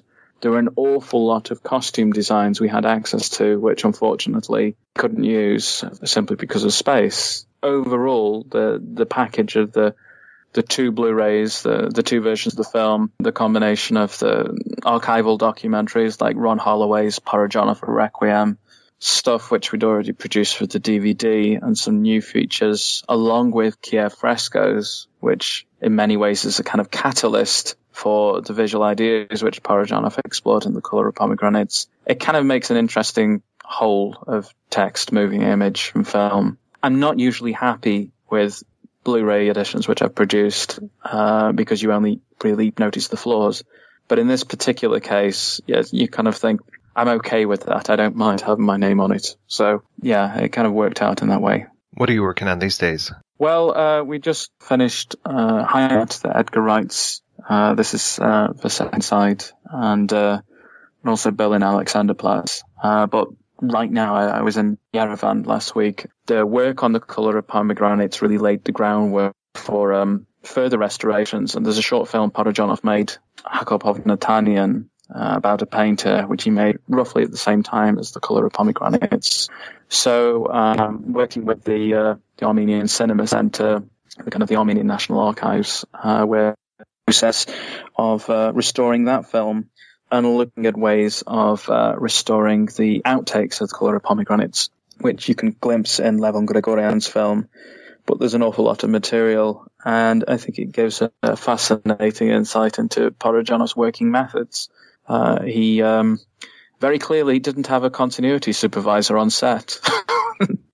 Each of the takes, not only did he shoot with a very kind of small ratio, there aren't that many versions and takes of the same shot, but each shot is wildly different from the next. So it really is an example of maybe not how not to make films, but rather a different way of making films. And I think that's very clear in that. It's interesting in terms of showing Parajanov's working method, but the material is so strong. I think it really deserves to be seen. So we'll see what happens on that front. But, of course, there are all sorts of challenges posed by the condition of the materials, and also the fact that both archiving and restoration work is a relatively new thing in not just Armenia, but many of the former Soviet borderline countries. So we're trying to build on the experience of working with The Color of Pomegranates to find ways of making Armenian films of the 1960s and earlier available. And on top of that, not just available, but in restored copies. So, yeah, that's what I'm working on.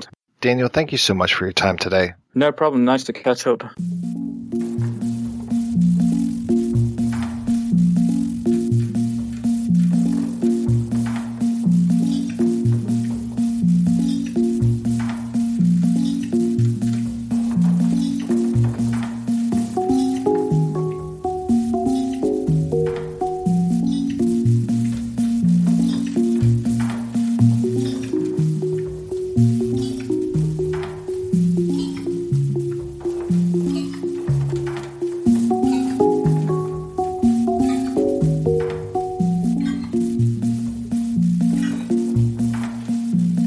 what is kind of your history with Parajanov and The Color of Pomegranates?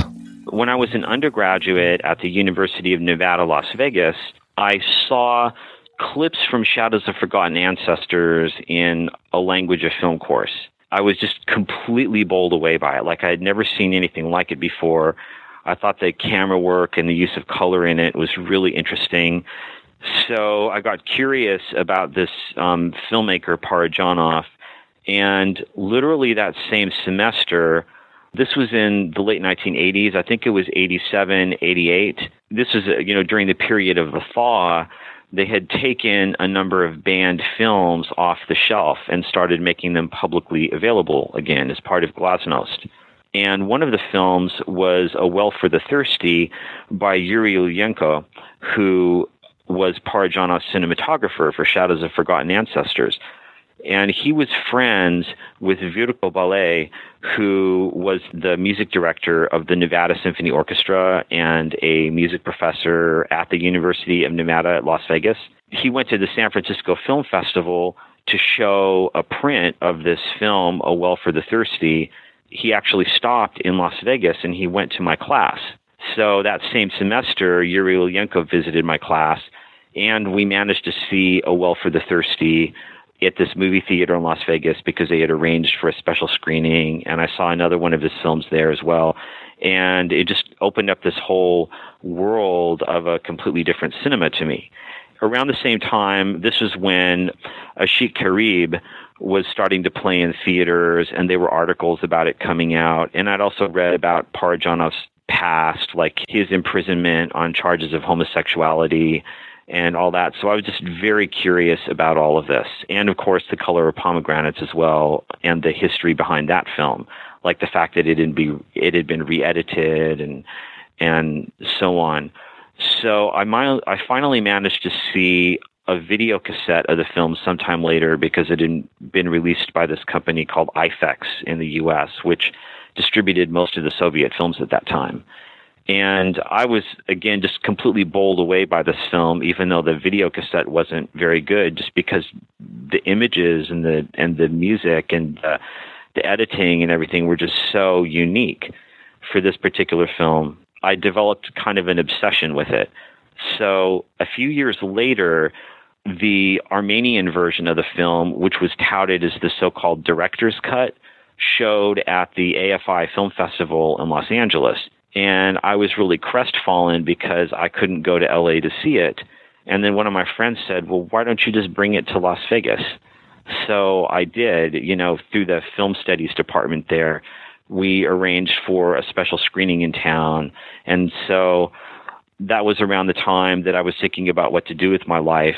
And I met this professor at Emory University, where I am now. I told him about the screening that I was doing. He'd come to the University of Nevada, Las Vegas, to give a lecture on Central Asian cinema. And again, he showed some really interesting films. So I struck up a conversation with him afterwards, and he invited me to apply for graduate school. And then I just embarked on this course to really study Parajanov and this film in particular. And one thing led to another. I got my PhD. I published this book on Parajanov a few years back, and I'm, still continuing to do projects around this because it's just such a huge topic. It's basically a lifelong task, sort of understanding this man and his art and the context that he worked in. Well, tell me more about the man. How did he get into film? And you talked about him going to jail. Did he go to jail just one time, or was it multiple times? That was multiple times. The main arrest that people talk about was the one in 1973, and he was imprisoned until 1977. And that's when there was this big international campaign to get him released. But he was, in fact, arrested 2 other times. The first time was when he was a student at VGIK, which is the State Filmmaking Institute in Moscow. He was arrested on charges related to homosexuality. It's pretty obvious that the authorities, when they wanted to put him out of commission because he was too outspoken and he was friends with Ukrainian nationalists, etc., this was in the early 70s, it's pretty clear that they decided that homosexuality was the best thing to get him with.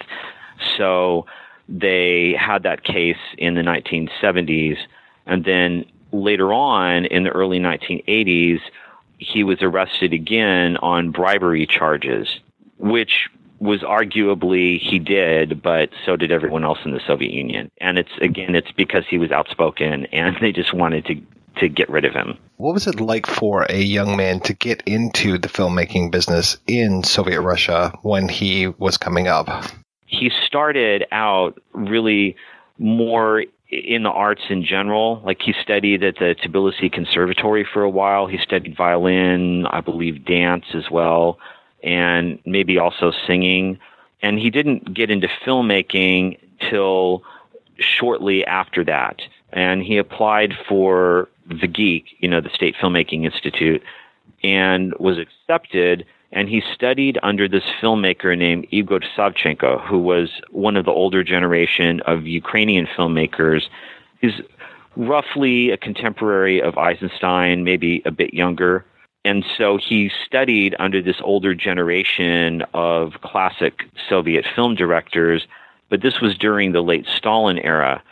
Savchenko died of a heart attack, probably because of the pressure that he was under as a filmmaker during that time. Parajanov, along with these younger filmmakers in his class, initially they didn't have as many opportunities to make films because that was this period just before the thaw during the late Stalin era when there were very few films made. And so all of the films were assigned to established filmmakers, and they made only like a handful of films a year around that time.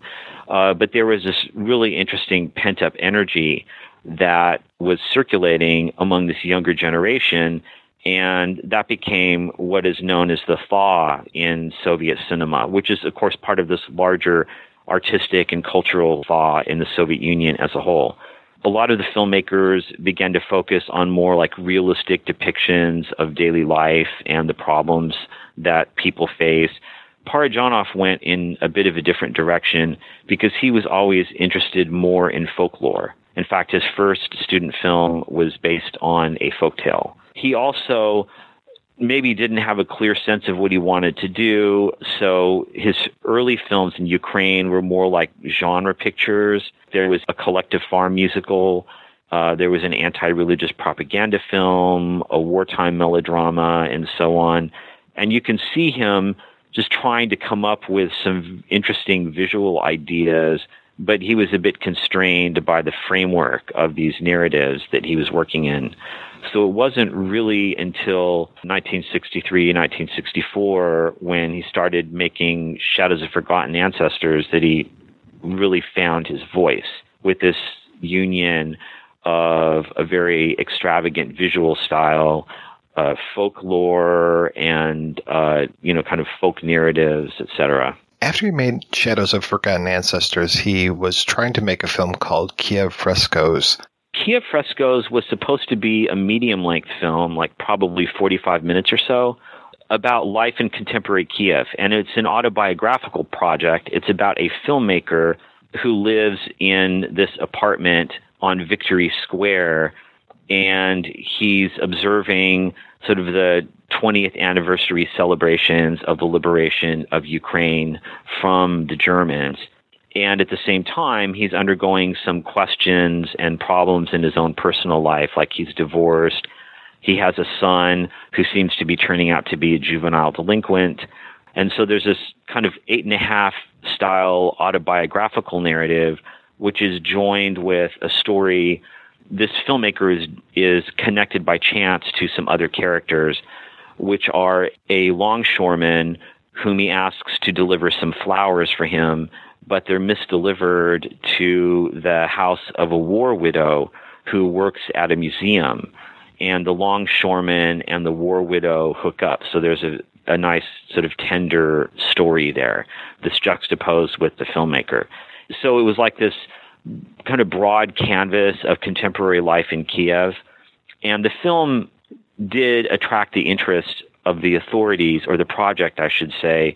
But when he got into the shooting stage, he wanted to show off this new visual style of his, which emphasized tableaus and pantomime, just like we see in The Color of Pomegranates. And they were just completely taken aback by these screen tests. So they had him go back and work on the screenplay and so on, but the project was canceled ultimately, and that's when he started developing this idea for a film about the Armenian poet Sayat Nova, which became The Color of Pomegranates. How did Color of Pomegranates manage to survive? If they were questioning his new visual style with Kiev frescoes, how on earth did Color of Pomegranates actually make it to the screen?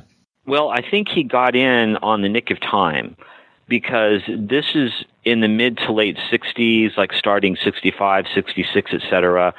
There was a crackdown in the Soviet Union, just a general ideological crackdown, which culminated in the invasion of Czechoslovakia in 1968.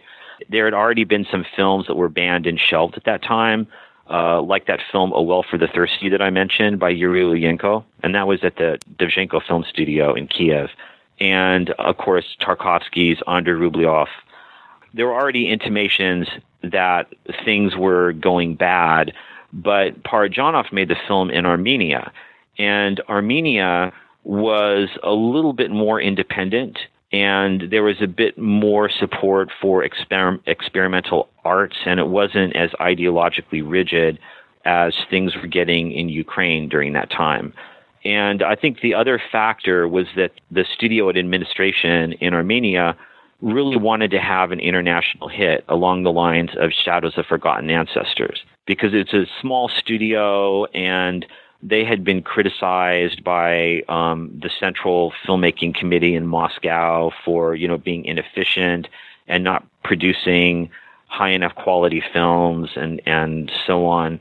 So I think that they kind of latched on to Parajanov as this opportunity to do something that would really make a big splash. And as a matter of fact, even though he had a lot of battles with people back and forth, they also gave him a lot of latitude when he made the film. So he had there were actually 3 different studio heads at the time when he was making the film. There was a lot of turnover in that studio, but they all basically let him do what he wanted for the most part. Please help me feel better. The first time you saw The Color of Pomegranates, did you completely understand everything that was going on? Oh, Lord, no. It's a tremendously challenging film. I think most people, when they first watch it, they see something that's really beautiful and really striking, but they don't know necessarily what to make of it. And, if you watch it closely, you can pick out some kind of narrative, but it is very challenging to watch. And that's one of the reasons why I became interested in it, precisely because it was so beautiful and striking, but also so difficult to understand. I became obsessed with learning more about this film and trying to get to the bottom of it. The first thing I really wanted to do was to understand the cultural and historical context behind the film. So I did a lot of reading on this poet Sayat Nova and the tradition that he worked in. Of course, reading on the history and culture of the Transcaucasus, Armenia, Georgia, Azerbaijan, which are all reflected in the film to a certain extent. So part of it is understanding the milieu in which this poet lived. And then, the thing is, though, the film is also very playful.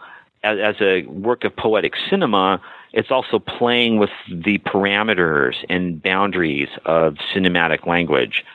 So, the other way that I look at it is precisely as a work of poetic cinema. And what does that mean, like in terms of visual metaphors, in terms of the grammar of the shots, shot composition, and so on? Because Parajanov consciously made this as a kind of film poem about a poet. The sound, the way that he uses sound is so incredible in the film. That's actually one of the most interesting aspects of the film. And I think that the images are great, but I don't think it would have really been an authentically great film if it weren't for the soundtrack and the way that it interacts with the film and gives it additional layers of depth. So the soundtrack was basically composed as a music composition by Tigran Mansourian, who was a young composer at that time in Armenia, and he constructed the soundtrack as a kind of audio collage. You have some spoken words in the film. Sometimes it's synchronized, but most of the time not. And then he also worked in audio from Armenian church services, fragments of Sayat Nova's poems, really striking sound effects, like when the monks are crushing the grapes with their feet. The sound is really heightened. The same thing when the monks are sucking on pomegranates in one shot. It's really an experimental work of sound cinema that goes farther than just about anything I've ever seen.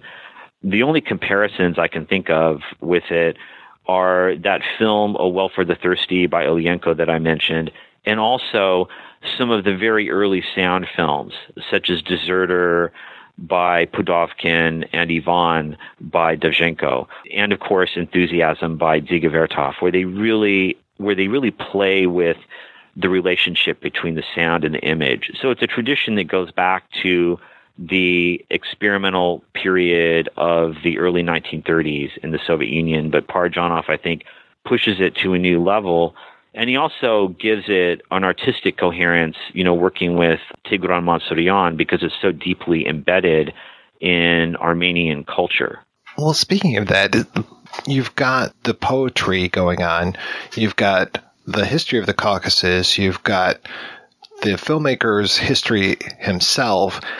I'm very curious about that Armenian history and the way that the things that possibly happened between when the poetry was written and when the film was being shot, how that kind of colors everything. I'm especially curious if there's any possible influence or discussion being had about the Armenian genocide in the film. If you read Parajanov's script, he doesn't really have anything there like that. It's just focused on the poet.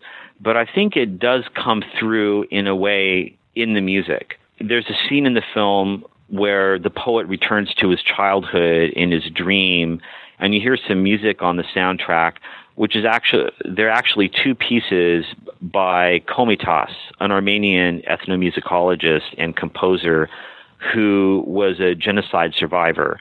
And he suffered from severe PTSD and ended up in psychiatric clinics in the last years of his life. So if you're an Armenian viewing the film during that time, I would argue that you were probably aware of that connection with Komitas and would probably read these deeper meanings into the film, especially with the overall theme of historical violence in the film as a whole. One thing to remember is that this came just after the 50th anniversary of the Armenian genocide, and there was a public protest in Yerevan which resulted in the construction of a genocide memorial during that period. So it definitely was on people's minds, and it was something that people talked about at that time. So, yeah, I think that you can read other layers of history within the film. And it's certainly rich enough to allow for that. And I'm also curious as far as Soviet Union in 1969, how that might have affected the way that the story is told, especially by this somewhat subversive. I mean, he hadn't gone to jail 3 times yet, but had been to jail at this time. This somewhat subversive filmmaker making this film, what he kind of brought to the table. So Parajanov himself was a very outspoken and extravagant and provocative personality. And in some ways, you can view this experimentation of his as a kind of challenge to people to really make them, rethink kind of old conventional ways of looking at cinema, especially within this tradition of socialist realism. And people definitely understood that as a challenge. Some people embraced it. Others didn't. So, for instance, there was this critic named Michal Bleiman who read the script and accused it of being subjective, which, of course, has a very negative connotation during that time. He was essentially intimating that it was like this work of bourgeois formalism. And at other times, he suggested that Parajanov really didn't have a place in the Soviet film industry. But then, on the other hand, there were other people that supported experimentation like this. So Parajanov kind of was a very polarizing figure, and he threw himself right into the middle of these debates about aesthetics in the Soviet Union during this time. When the film was complete, I know that it went through some censorship issues. Can you discuss that a little bit? The editing process for the film was very protracted, and I think actually there's some different reasons for this. First of all, they had a lot of problems during the shoot. There was some footage that Parajanov wanted to shoot but wasn't able to. They had problems with the film stock and so on, although they did definitely end up with enough footage to put a film together. But a lot of the things that Parajanov did were kind of improvised on the spot. So it was a bit challenging to put together and to shape into a coherent text. So it went through multiple drafts. The version that has been restored is the Armenian release version, which had already been through a number of drafts and had some required changes made to it. One of their requirements was that they remove the name of the poet Sayat Nova from the title of the film and also from the chapter titles. So the Armenian Communist Party had requested that because they felt that the film was not enough about Sayat Nova, that it went off too far in its own direction. So it ended up actually making the film more difficult to understand, you could argue. Although the new chapter titles that we have on this Armenian version are good. They're by this Armenian writer named Hrant Matevosyan, and they're done in this poetic vein, and they definitely connect thematically with each of the chapters that we see. And they do kind of tell you about like the emotional tone and the underlying themes of each of the chapters. I don't think it was so much that they cut whole scenes out or anything like that. It was just a matter of like shaping the overall direction of where the text was going and what the film was saying in a way that was acceptable to people. This version was released in Armenia, but the authorities in Moscow at the Central State Film Committee, Goskino, did not like the film, and they did not want to release it in the rest of the Soviet Union.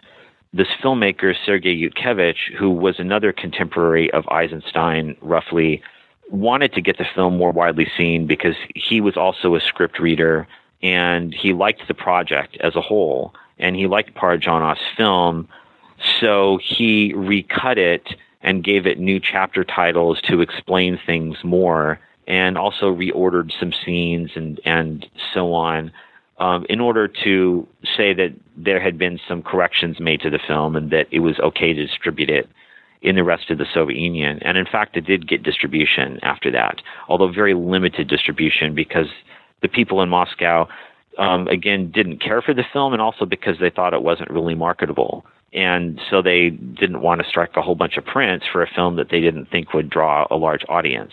Well, did it ultimately end up being successful or not? Yes, probably, but in a kind of a cult film manner. For instance, there's this scholar, Naum Kleman, who knew Yutkevich and had seen the film when it came out, and he said that it only showed at like maybe one theater in Moscow, but it drew a very good audience, and there were definitely people interested in it. So it developed a kind of hidden reputation almost. And there were a couple of reviews about it, but not very many. It didn't attract nearly the attention that Shadows of Forgotten Ancestors did. But the kicker was that the authorities in Moscow refused overseas distribution. So they wouldn't even let people pick it up for showing in France or the US or whatever. So that really limited the ability of people to talk about the film. Well, how was Parajanov seen by his contemporaries, by other filmmakers around the world? Definitely, he had his admirers in the Soviet Union. Andrei Tarkovsky was one of them. In fact, the two really admired each other. Other filmmakers and critics did see it and write about it. Like I know Antonioni was really interested in Parajanov. And I mean, there were other people as well. So, for instance, Martin Scorsese became a fan of Parajanov and this film in particular, and that was why it was restored by his World Cinema Project. So it was never widely seen, but people who were in the film industry and film critics, etc., knew about it and were really fascinated by it, I guess you might say. You did put out a book, The Cinema of Sergei Parajanov, a few years ago, and I'm curious, how long did that take to put together for you? Well, it was years. It was a very long project because, I mean, it was, I did this as a PhD dissertation, but during that time, I had to study Russian. I also studied Georgian for a couple of years, and I studied Ukrainian on my own to get a reading knowledge. So it took longer than usual for a dissertation. And then I had a difficult time just trying to figure out what to do with all of this material. So it all told, it took me almost 20 years to get to the point where the book was really ready and where I'd figured out what I could actually do with it.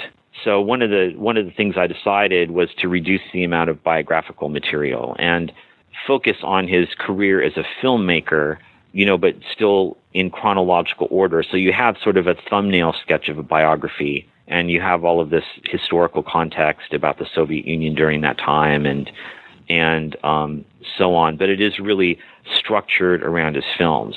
That leaves out a lot. So because he did have such a really rich and complex life, there's a lot of things that I couldn't even touch on in the book. And I didn't actually say that much about his artworks, which are really interesting in their own right. He produced hundreds of artworks during his lifetime, especially collages, and you can see a large number of them on display at the Parajanov Museum in Yerevan. Is there going to be a part 2 coming out of the book? I am working on a biography. Again, it's going to take me a while, hopefully not 20 years. I want to get this thing finished eventually, but I still have a lot more archival research to do with that. So I'm going to have to make multiple trips back to that part of the world, interview more people, look at archival documents, etc., until I really have enough material to put together what needs to be done for this particular project. And then I'm also working on translations of his scripts, because those are really interesting. And they actually were translated, several of them were translated into English a number of years ago, but it was a secondhand translation from the French. So as you can imagine, there's a lot of problems with that. So I want to go back to the originals in Russian. I've already done the translation for The Color of Pomegranates as part of that Blu-ray set, and I'm going to be doing some more scripts as well. Yeah, that script in the Color Pomegranates booklet it's more than a booklet. It's basically a book unto itself. It is so fascinating to read where, I don't think it's necessarily where he started, but where he was at one point, comparing that versus where we ended up at. That's a really interesting problem. You're looking at that script and comparing it with what we see in the film. I think Parajanov was still trying to figure out what he wanted to do, but I think he also saw that script as an independent work, as an independent artistic work. It's possible that he never intended to do some of the things in the script that we see in the film. And then, of course, the film has all pantomime and these tableaus, so it has the script, of course, takes you into Sayat Nova's mind in a lot of ways, and you see that in the film, but it's kind of hard to understand or to really fully appreciate the fact that it does often go into Sayat Nova's mind just because of the style of the film overall. Well, in that way, it really speaks to me as more of a surrealist film, since it does mix narrative and dream imagery, and just you do have a hard time telling quote-unquote reality from fantasy. Oh, absolutely. Parajanov was very interested in surrealism, that whole aspect of dreams, but not just dreams, also sexual desire, which is a huge part of surrealism, and the interest in childhood. So there's a very deep psychological element to the film that I think is very much connected with surrealism. And the games with language, in this case, cinematic language, I think are definitely another connection with surrealism. Well, yeah, that's also where I'm curious where Parajanov kind of injects himself into this, because obviously he can't know everything about where the poet was. I mean, he can interpret the poetry and can interpret, we know about his life, but it feels like there's some Parajanov inside of the characters that are on screen, as we would expect that a filmmaker would do. Very much so. And in fact, on one level, the film is deeply autobiographical. And he was even open about this. So at the time when the film was made, He said how he identified with Sayat Nova as a poet who grew up in Tbilisi as a Tbilisi Armenian like him. So he sees them as having kind of a common cultural heritage. And so he's exploring Sayat Nova's childhood through the lens of his own childhood. And I think there's other pretty deliberately autobiographical elements as well. Princess Anna, you see in the dream sequence, you see her having this golden blonde hair. And I'm quite sure that that's a reference to Parajanov's ex-wife, Svetlana Sherbatyuk, who had blonde hair, and Parajanov mentioned it in another autobiographical script of his.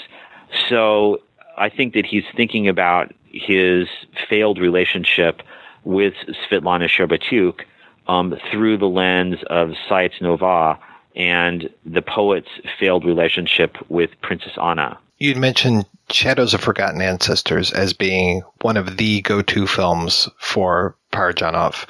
And then, of course, Color Pomegranates, which we've been discussing. Where should viewers go next? What else is a good way to see a representation of his work?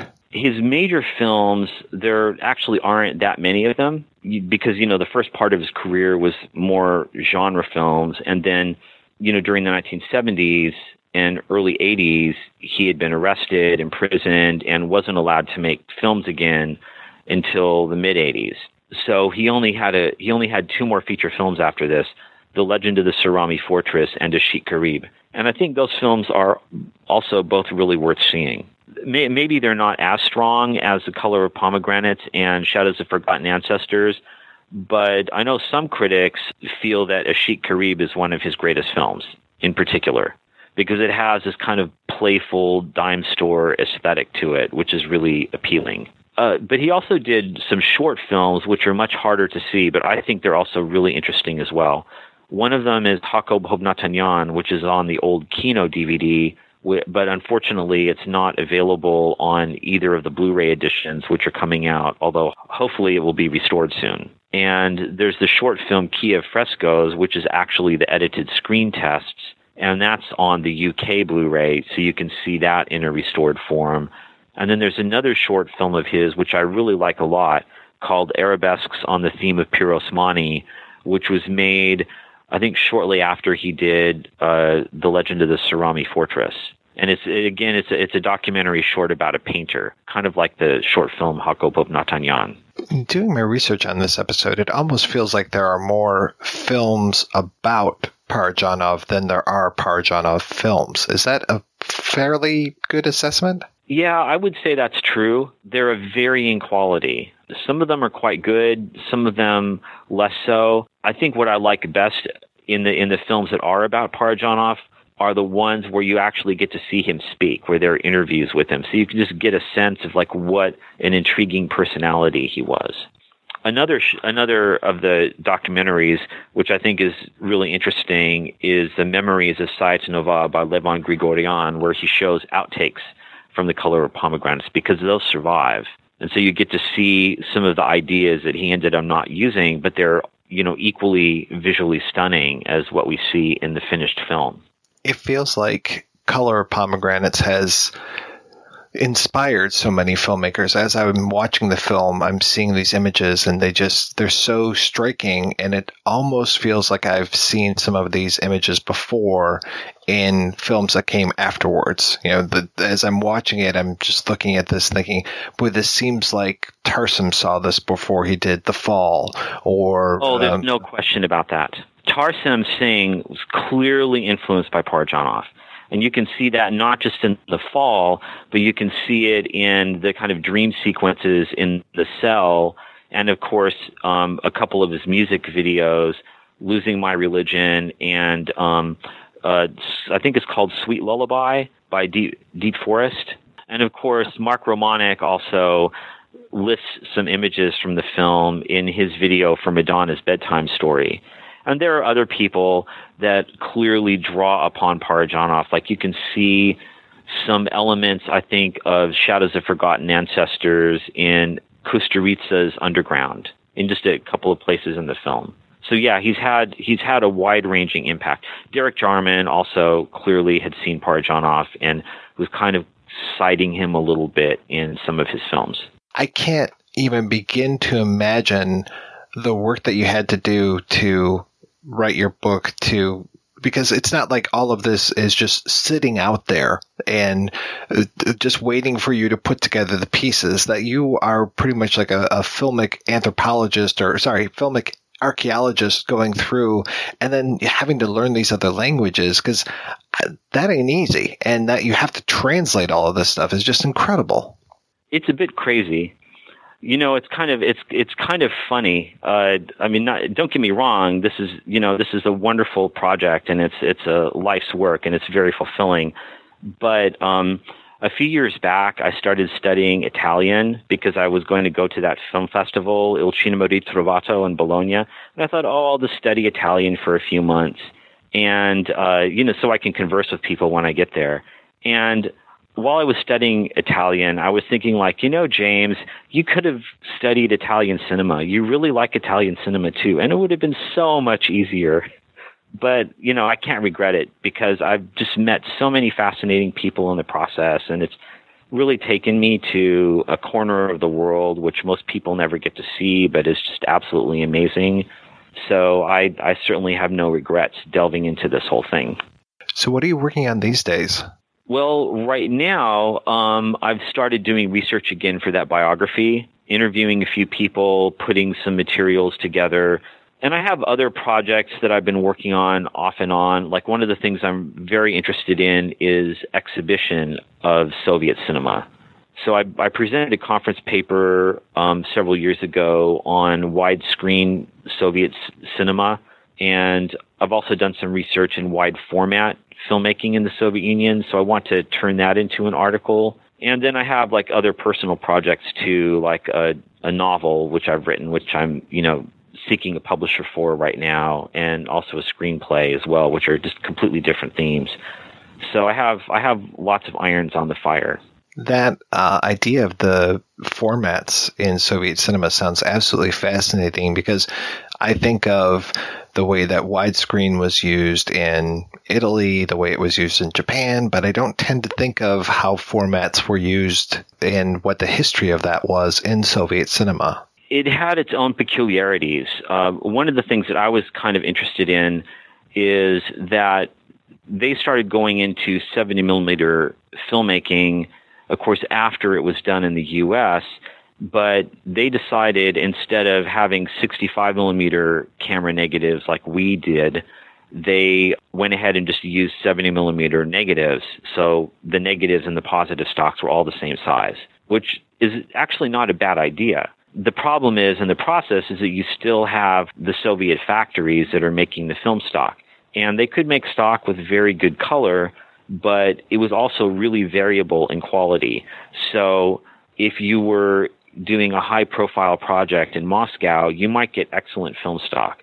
But if you're trying to make a film in Armenia, like Parajanov was, you didn't necessarily have good access to film stock. And actually, that was one of the problems that Parajanov had shooting the film, is not having good quality film stock. It made it tremendously difficult for him and his cinematographer to work on this project. And I remember the film War and Peace, which is of course like their biggest film of all time in the Soviet Union, just this mammoth production. When it was restored, there was a video interview with Karin Shakhnazarov, who was the director of Mosfilm and a filmmaker in his own right.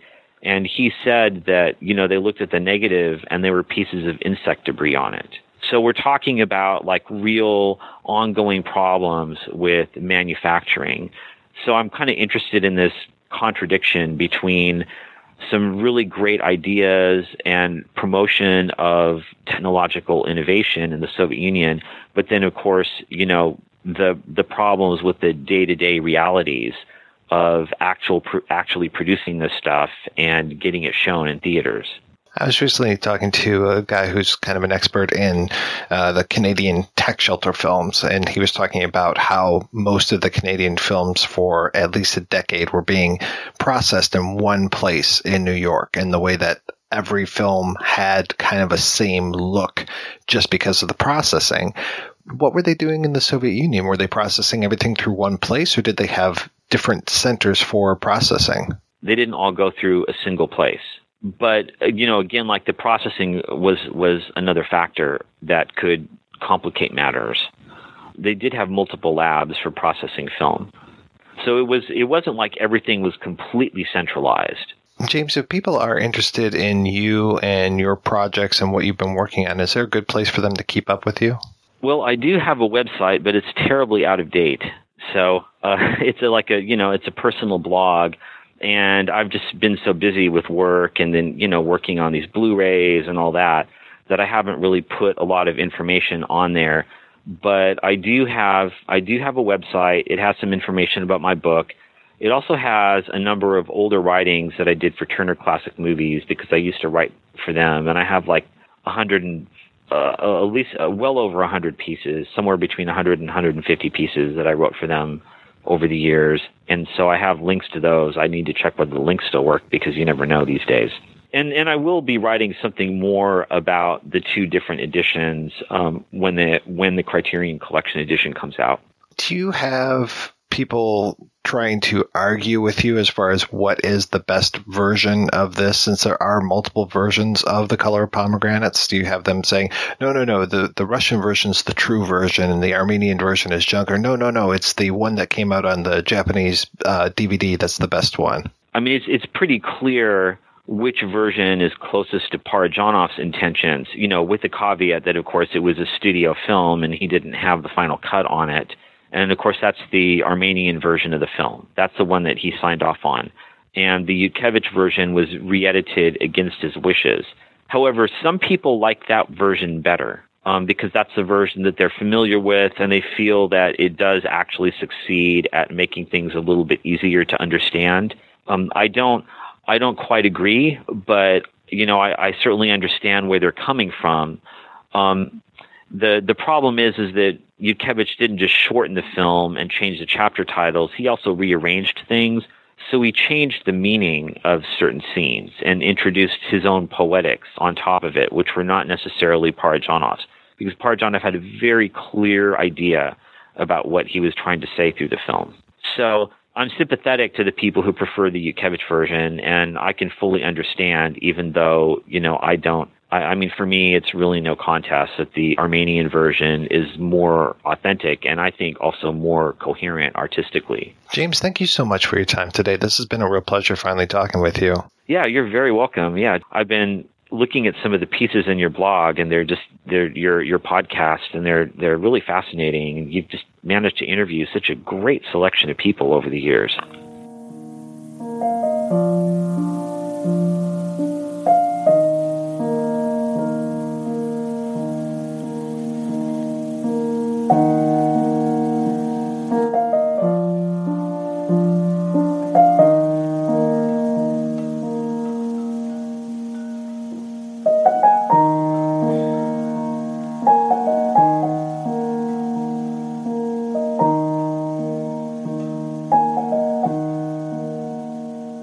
All right, we're back, and we're talking about The Color of Pomegranates. Now, we did talk about the different cuts of the film, and they are available on the Second Sight Blu-ray. If I have one complaint about the Second Sight Blu-ray, it is that the titles on the TV, the actual DVD menus themselves, at least for my 46-year-old eyes, are absolutely impossible to read because they're yellow. No, it's white on yellow, and I can't see it. I have to actually walk up to the TV and go, oh, okay, now I can see it. But luckily, the subtitles are gorgeous, and that was one thing that I always had issues with the Kino stuff that you brought up before, Larry, was just the burned-in subtitles. That it always just looks kind of sloppy, and you could tell that it was just pulled right off of a film print. So it just doesn't look very good. And you've brought up the colors, you've brought up the way that things look on that Kino version. I have to say they look a lot better on the Second Sight Blu-ray. I'm not sure how they're going to look on the Criterion edition. Now, James Steffen wrote a big piece about the color differentials and comparing things to some of the film prints that he's actually managed to dig up. And James Steffen is fantastic, and he's such a scholar when it comes to this film and Parajanov's work. But I have to say that I was just like, okay, I get lost when it comes to a lot of the discussion of color values and those kind of things. So I'm sure that you would know that stuff a lot better than I would. The Kino version I had, at least it was consistent, but one did get the feeling that the colors had faded, which is what happens to color film after a period. The vinegar syndrome that degradates the colors, especially, like I said, red is like the first thing to go. It turns to a muddy brown. So it was acceptable in terms of like watching it for it, but I'm sure the Blu-ray is going to be fabulous to say. I'd love to see what they do with that, because to bring back the colors, to bring back the nuance and the subtleties. That stock that they were using was, Parajanov says in an interview that he couldn't get Eastman stock. I'm sure he would have preferred to have that stock, because Eastman stock has a certain pastel quality to it, whereas the other, like the stock that they use, is very stark and very contrasty in terms of not a whole lot of pastels available across the spectrum of the color. So maybe some of that will be discovered, and maybe they can bring back. But I think in the Blu-ray. But I think that probably the film stock, Russian film stock, was not the greatest, But for this, like I said earlier, the earth tones, the stones, the ground, there's always like some brown element in the film. So I don't think that the color was so important in terms of like a real wide palette. And I wondered too, when I saw it, when I looked at it, I mean, at the very beginning, when the pomegranates start bleeding out onto that linen cloth, that was relatively red, although a little mookish. That it might be like Washington D.C., where you can't have any building taller than the Capitol building, and maybe the color red, you couldn't have anything redder than the pomegranate red. I don't know, but that was what I thought possibly was the impetus for that, for the red color. There's one place where it says you're on fire, and he mentions fire, but he doesn't show fire. He says you're on fire, and your dress is on fire, and she's wearing a red dress, and that's probably the only place where there's really some vivid red color, to my recollection.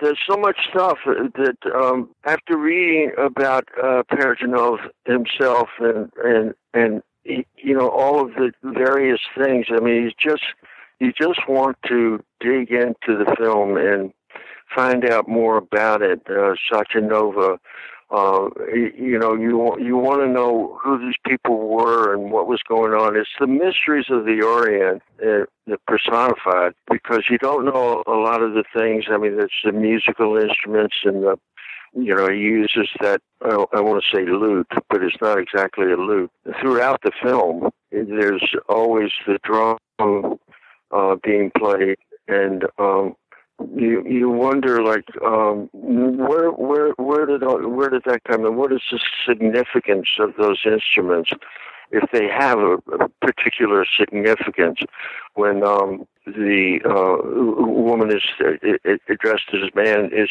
tuning the instrument? There's a shot with it where she turns it back and forth, the string back and forth, and what the significance of that is, or if it even has a significance. Maybe just the movement itself was enough. But there's a lot of that. There's so much of that, and you want to know. And James Steffen I mean, he says that it's his life's work finding out about this film and about Parajanov himself. So you can't get it all. And his book that he wrote, which is, I understand, the first English book about Parajanov, is fascinating. All of the different aspects of Parajanov's life, and so you don't know where the artist leaves off, and it becomes part of the story. That he lifts things from Sayat Nova's poetry. There's some very special passages that he shows a bit of what the passage is. The rest of the time, it's all imagery based on what Parajanov saw himself, how to relay that, or how it affected him, the imagery. But it's a very deep film, so many layers, like you say. It's an onion, you start peeling away the layers, and it just gets more and more and more deep, complicated. Yeah, and this is one of those where I would say don't let anybody try to tell you what this movie is about. You can read some interesting theories, but I think this movie should always kind of remain open to interpretation because there are so many different ways you can go into this. Yeah, and the individual will see, there's universals in it, and then there's individual things like the lace. I have a friend who's a clothes designer that I showed this to her. She was fascinated with the clothes and it, with that was a specific interest to her. But I for instance found the faces that he used in this film and his other films had a great sense of finding these really outstanding looking people. I do understand that he didn't like to use theatrical actors. And I guess that's because they played to the balcony too much, but he wanted more of the quiet approach to that. There's not a whole lot of really animated, except for the horse, which he used in other films too, that prances. Beautiful, beautiful imagery, just gorgeous. You see that horse doing its number, and it's really quite inspiring. But as far as like anybody telling you what the film is about, I think the film's about 72 minutes, didn't we say? That's what it's about. All right, we're going to take another break and play a preview for next week's show.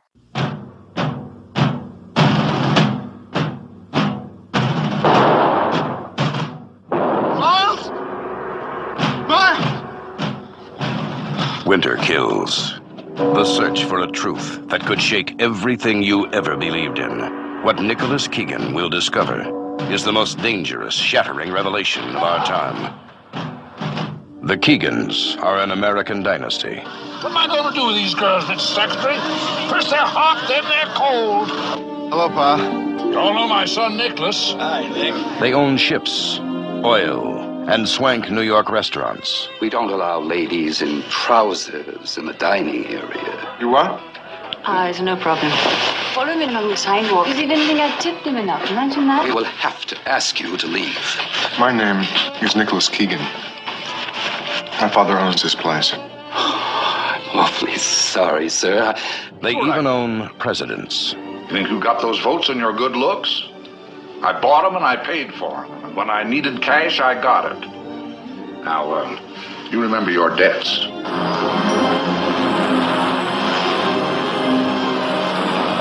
Damn it! Why do you think I got to this job? Review the fleet! Their computers hold information about millions of people, which can make fortunes or destroy lives. From our satellite, we can watch everything. The wars in Africa, troop movements, ship movements, nuclear tests, Sinai, the Panama Canal, every little thing to check an investment. Nothing competes today with owning a hospital. No customer credit, pay in advance or get out. Unique product, pay. Laundry alone throws off enough to pay the orderlies in the lab. Hey, Nick, like a little?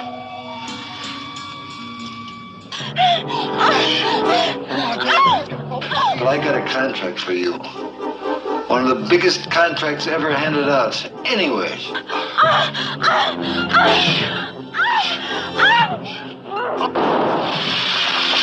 Someone is trying to teach me a lesson in futility. Why am I the only one who isn't killed? They will run you dizzy. They will pile falsehood on top of falsehood until you can't tell a lie from the truth, and you won't even want to. That's how the powerful keep their power. Don't you read the papers?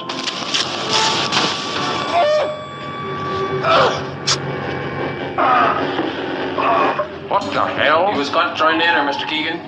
That's my son. They're calling the police. You begging to die? I'm standing between you and darkest night, son. From Richard Condon's rousing bestseller, hailed by the New York Times for its shocking surprises and grand entertainment, Winter Kills, the epic spectacle of an American dynasty. Take my hand! Stupid! You want to go with me? Take my hand, Paul!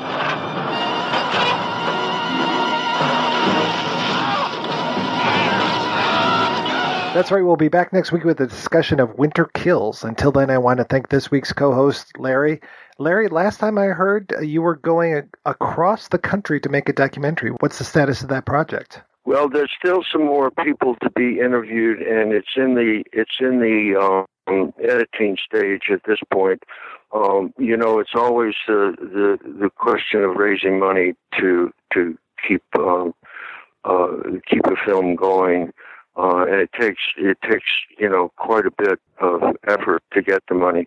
Yesterday, I finished a film that I started in 2001, and it took me that long to make it. So there's not a deadline on how long things take. You just have to keep at it. And for me, the question is is it worth working for 16 years on something? Does it hold up? Does it keep your own interest involved? Do you believe in it that much? So the documentary, I'm sure, will be interesting once it's in the can and edited. But there's a lot more to do. I think they want to shoot some more stuff too. So I'll be looking at some more interviews with people. Right around the time that we talked last, you also had a movie that was playing at a festival. Do you have anything else that's playing recently?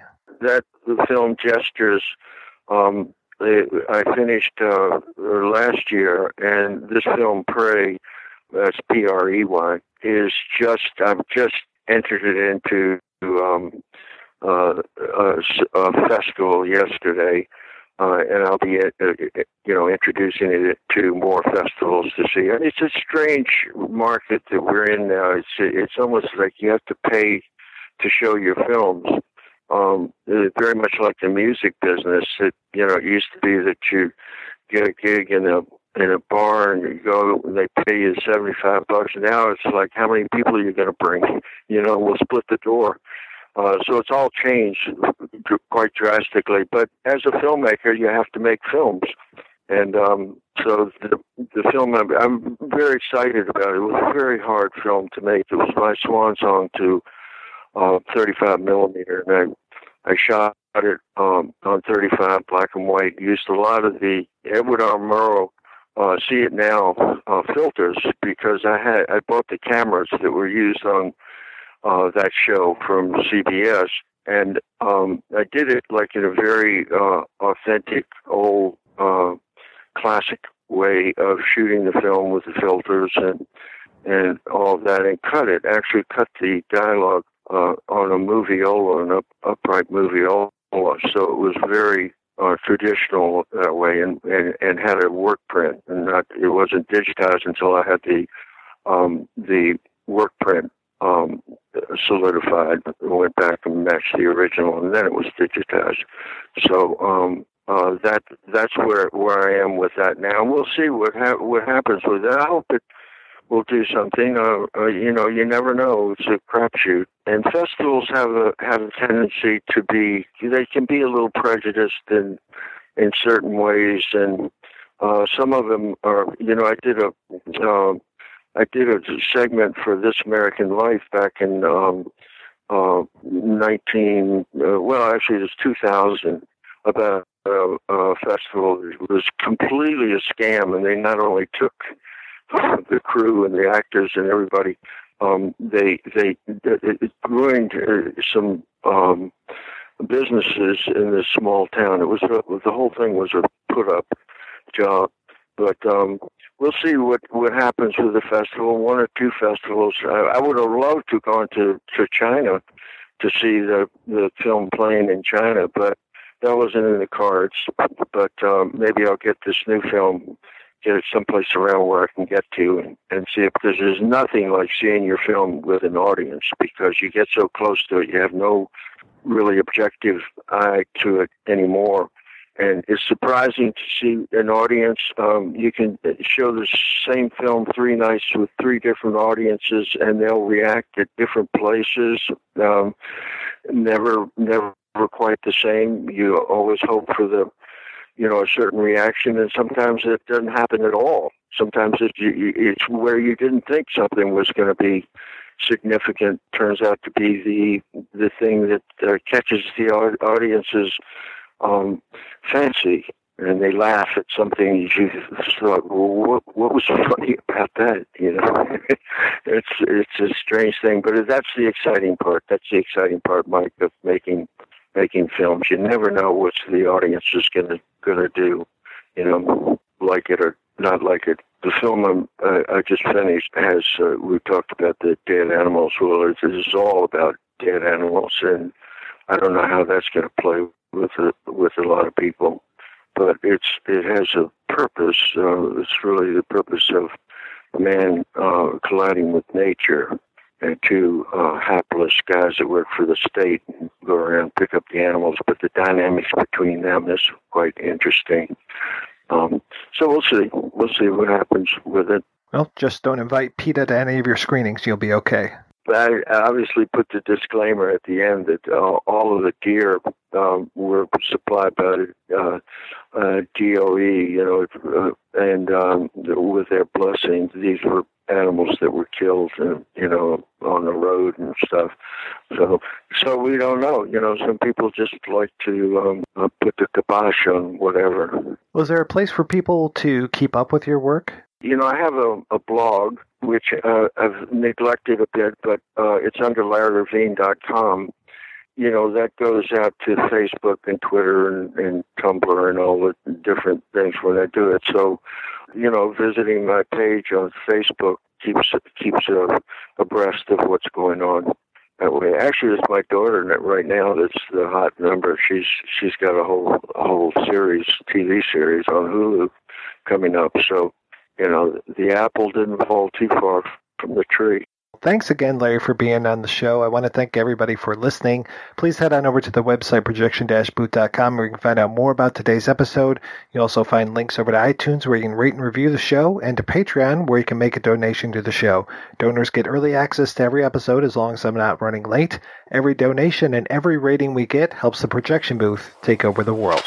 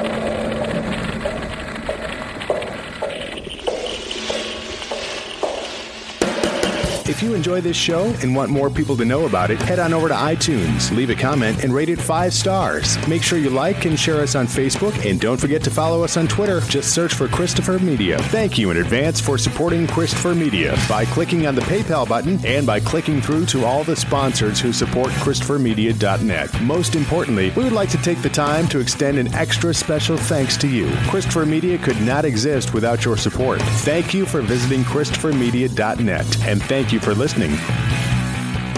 Christopher Media. Let's make some noise.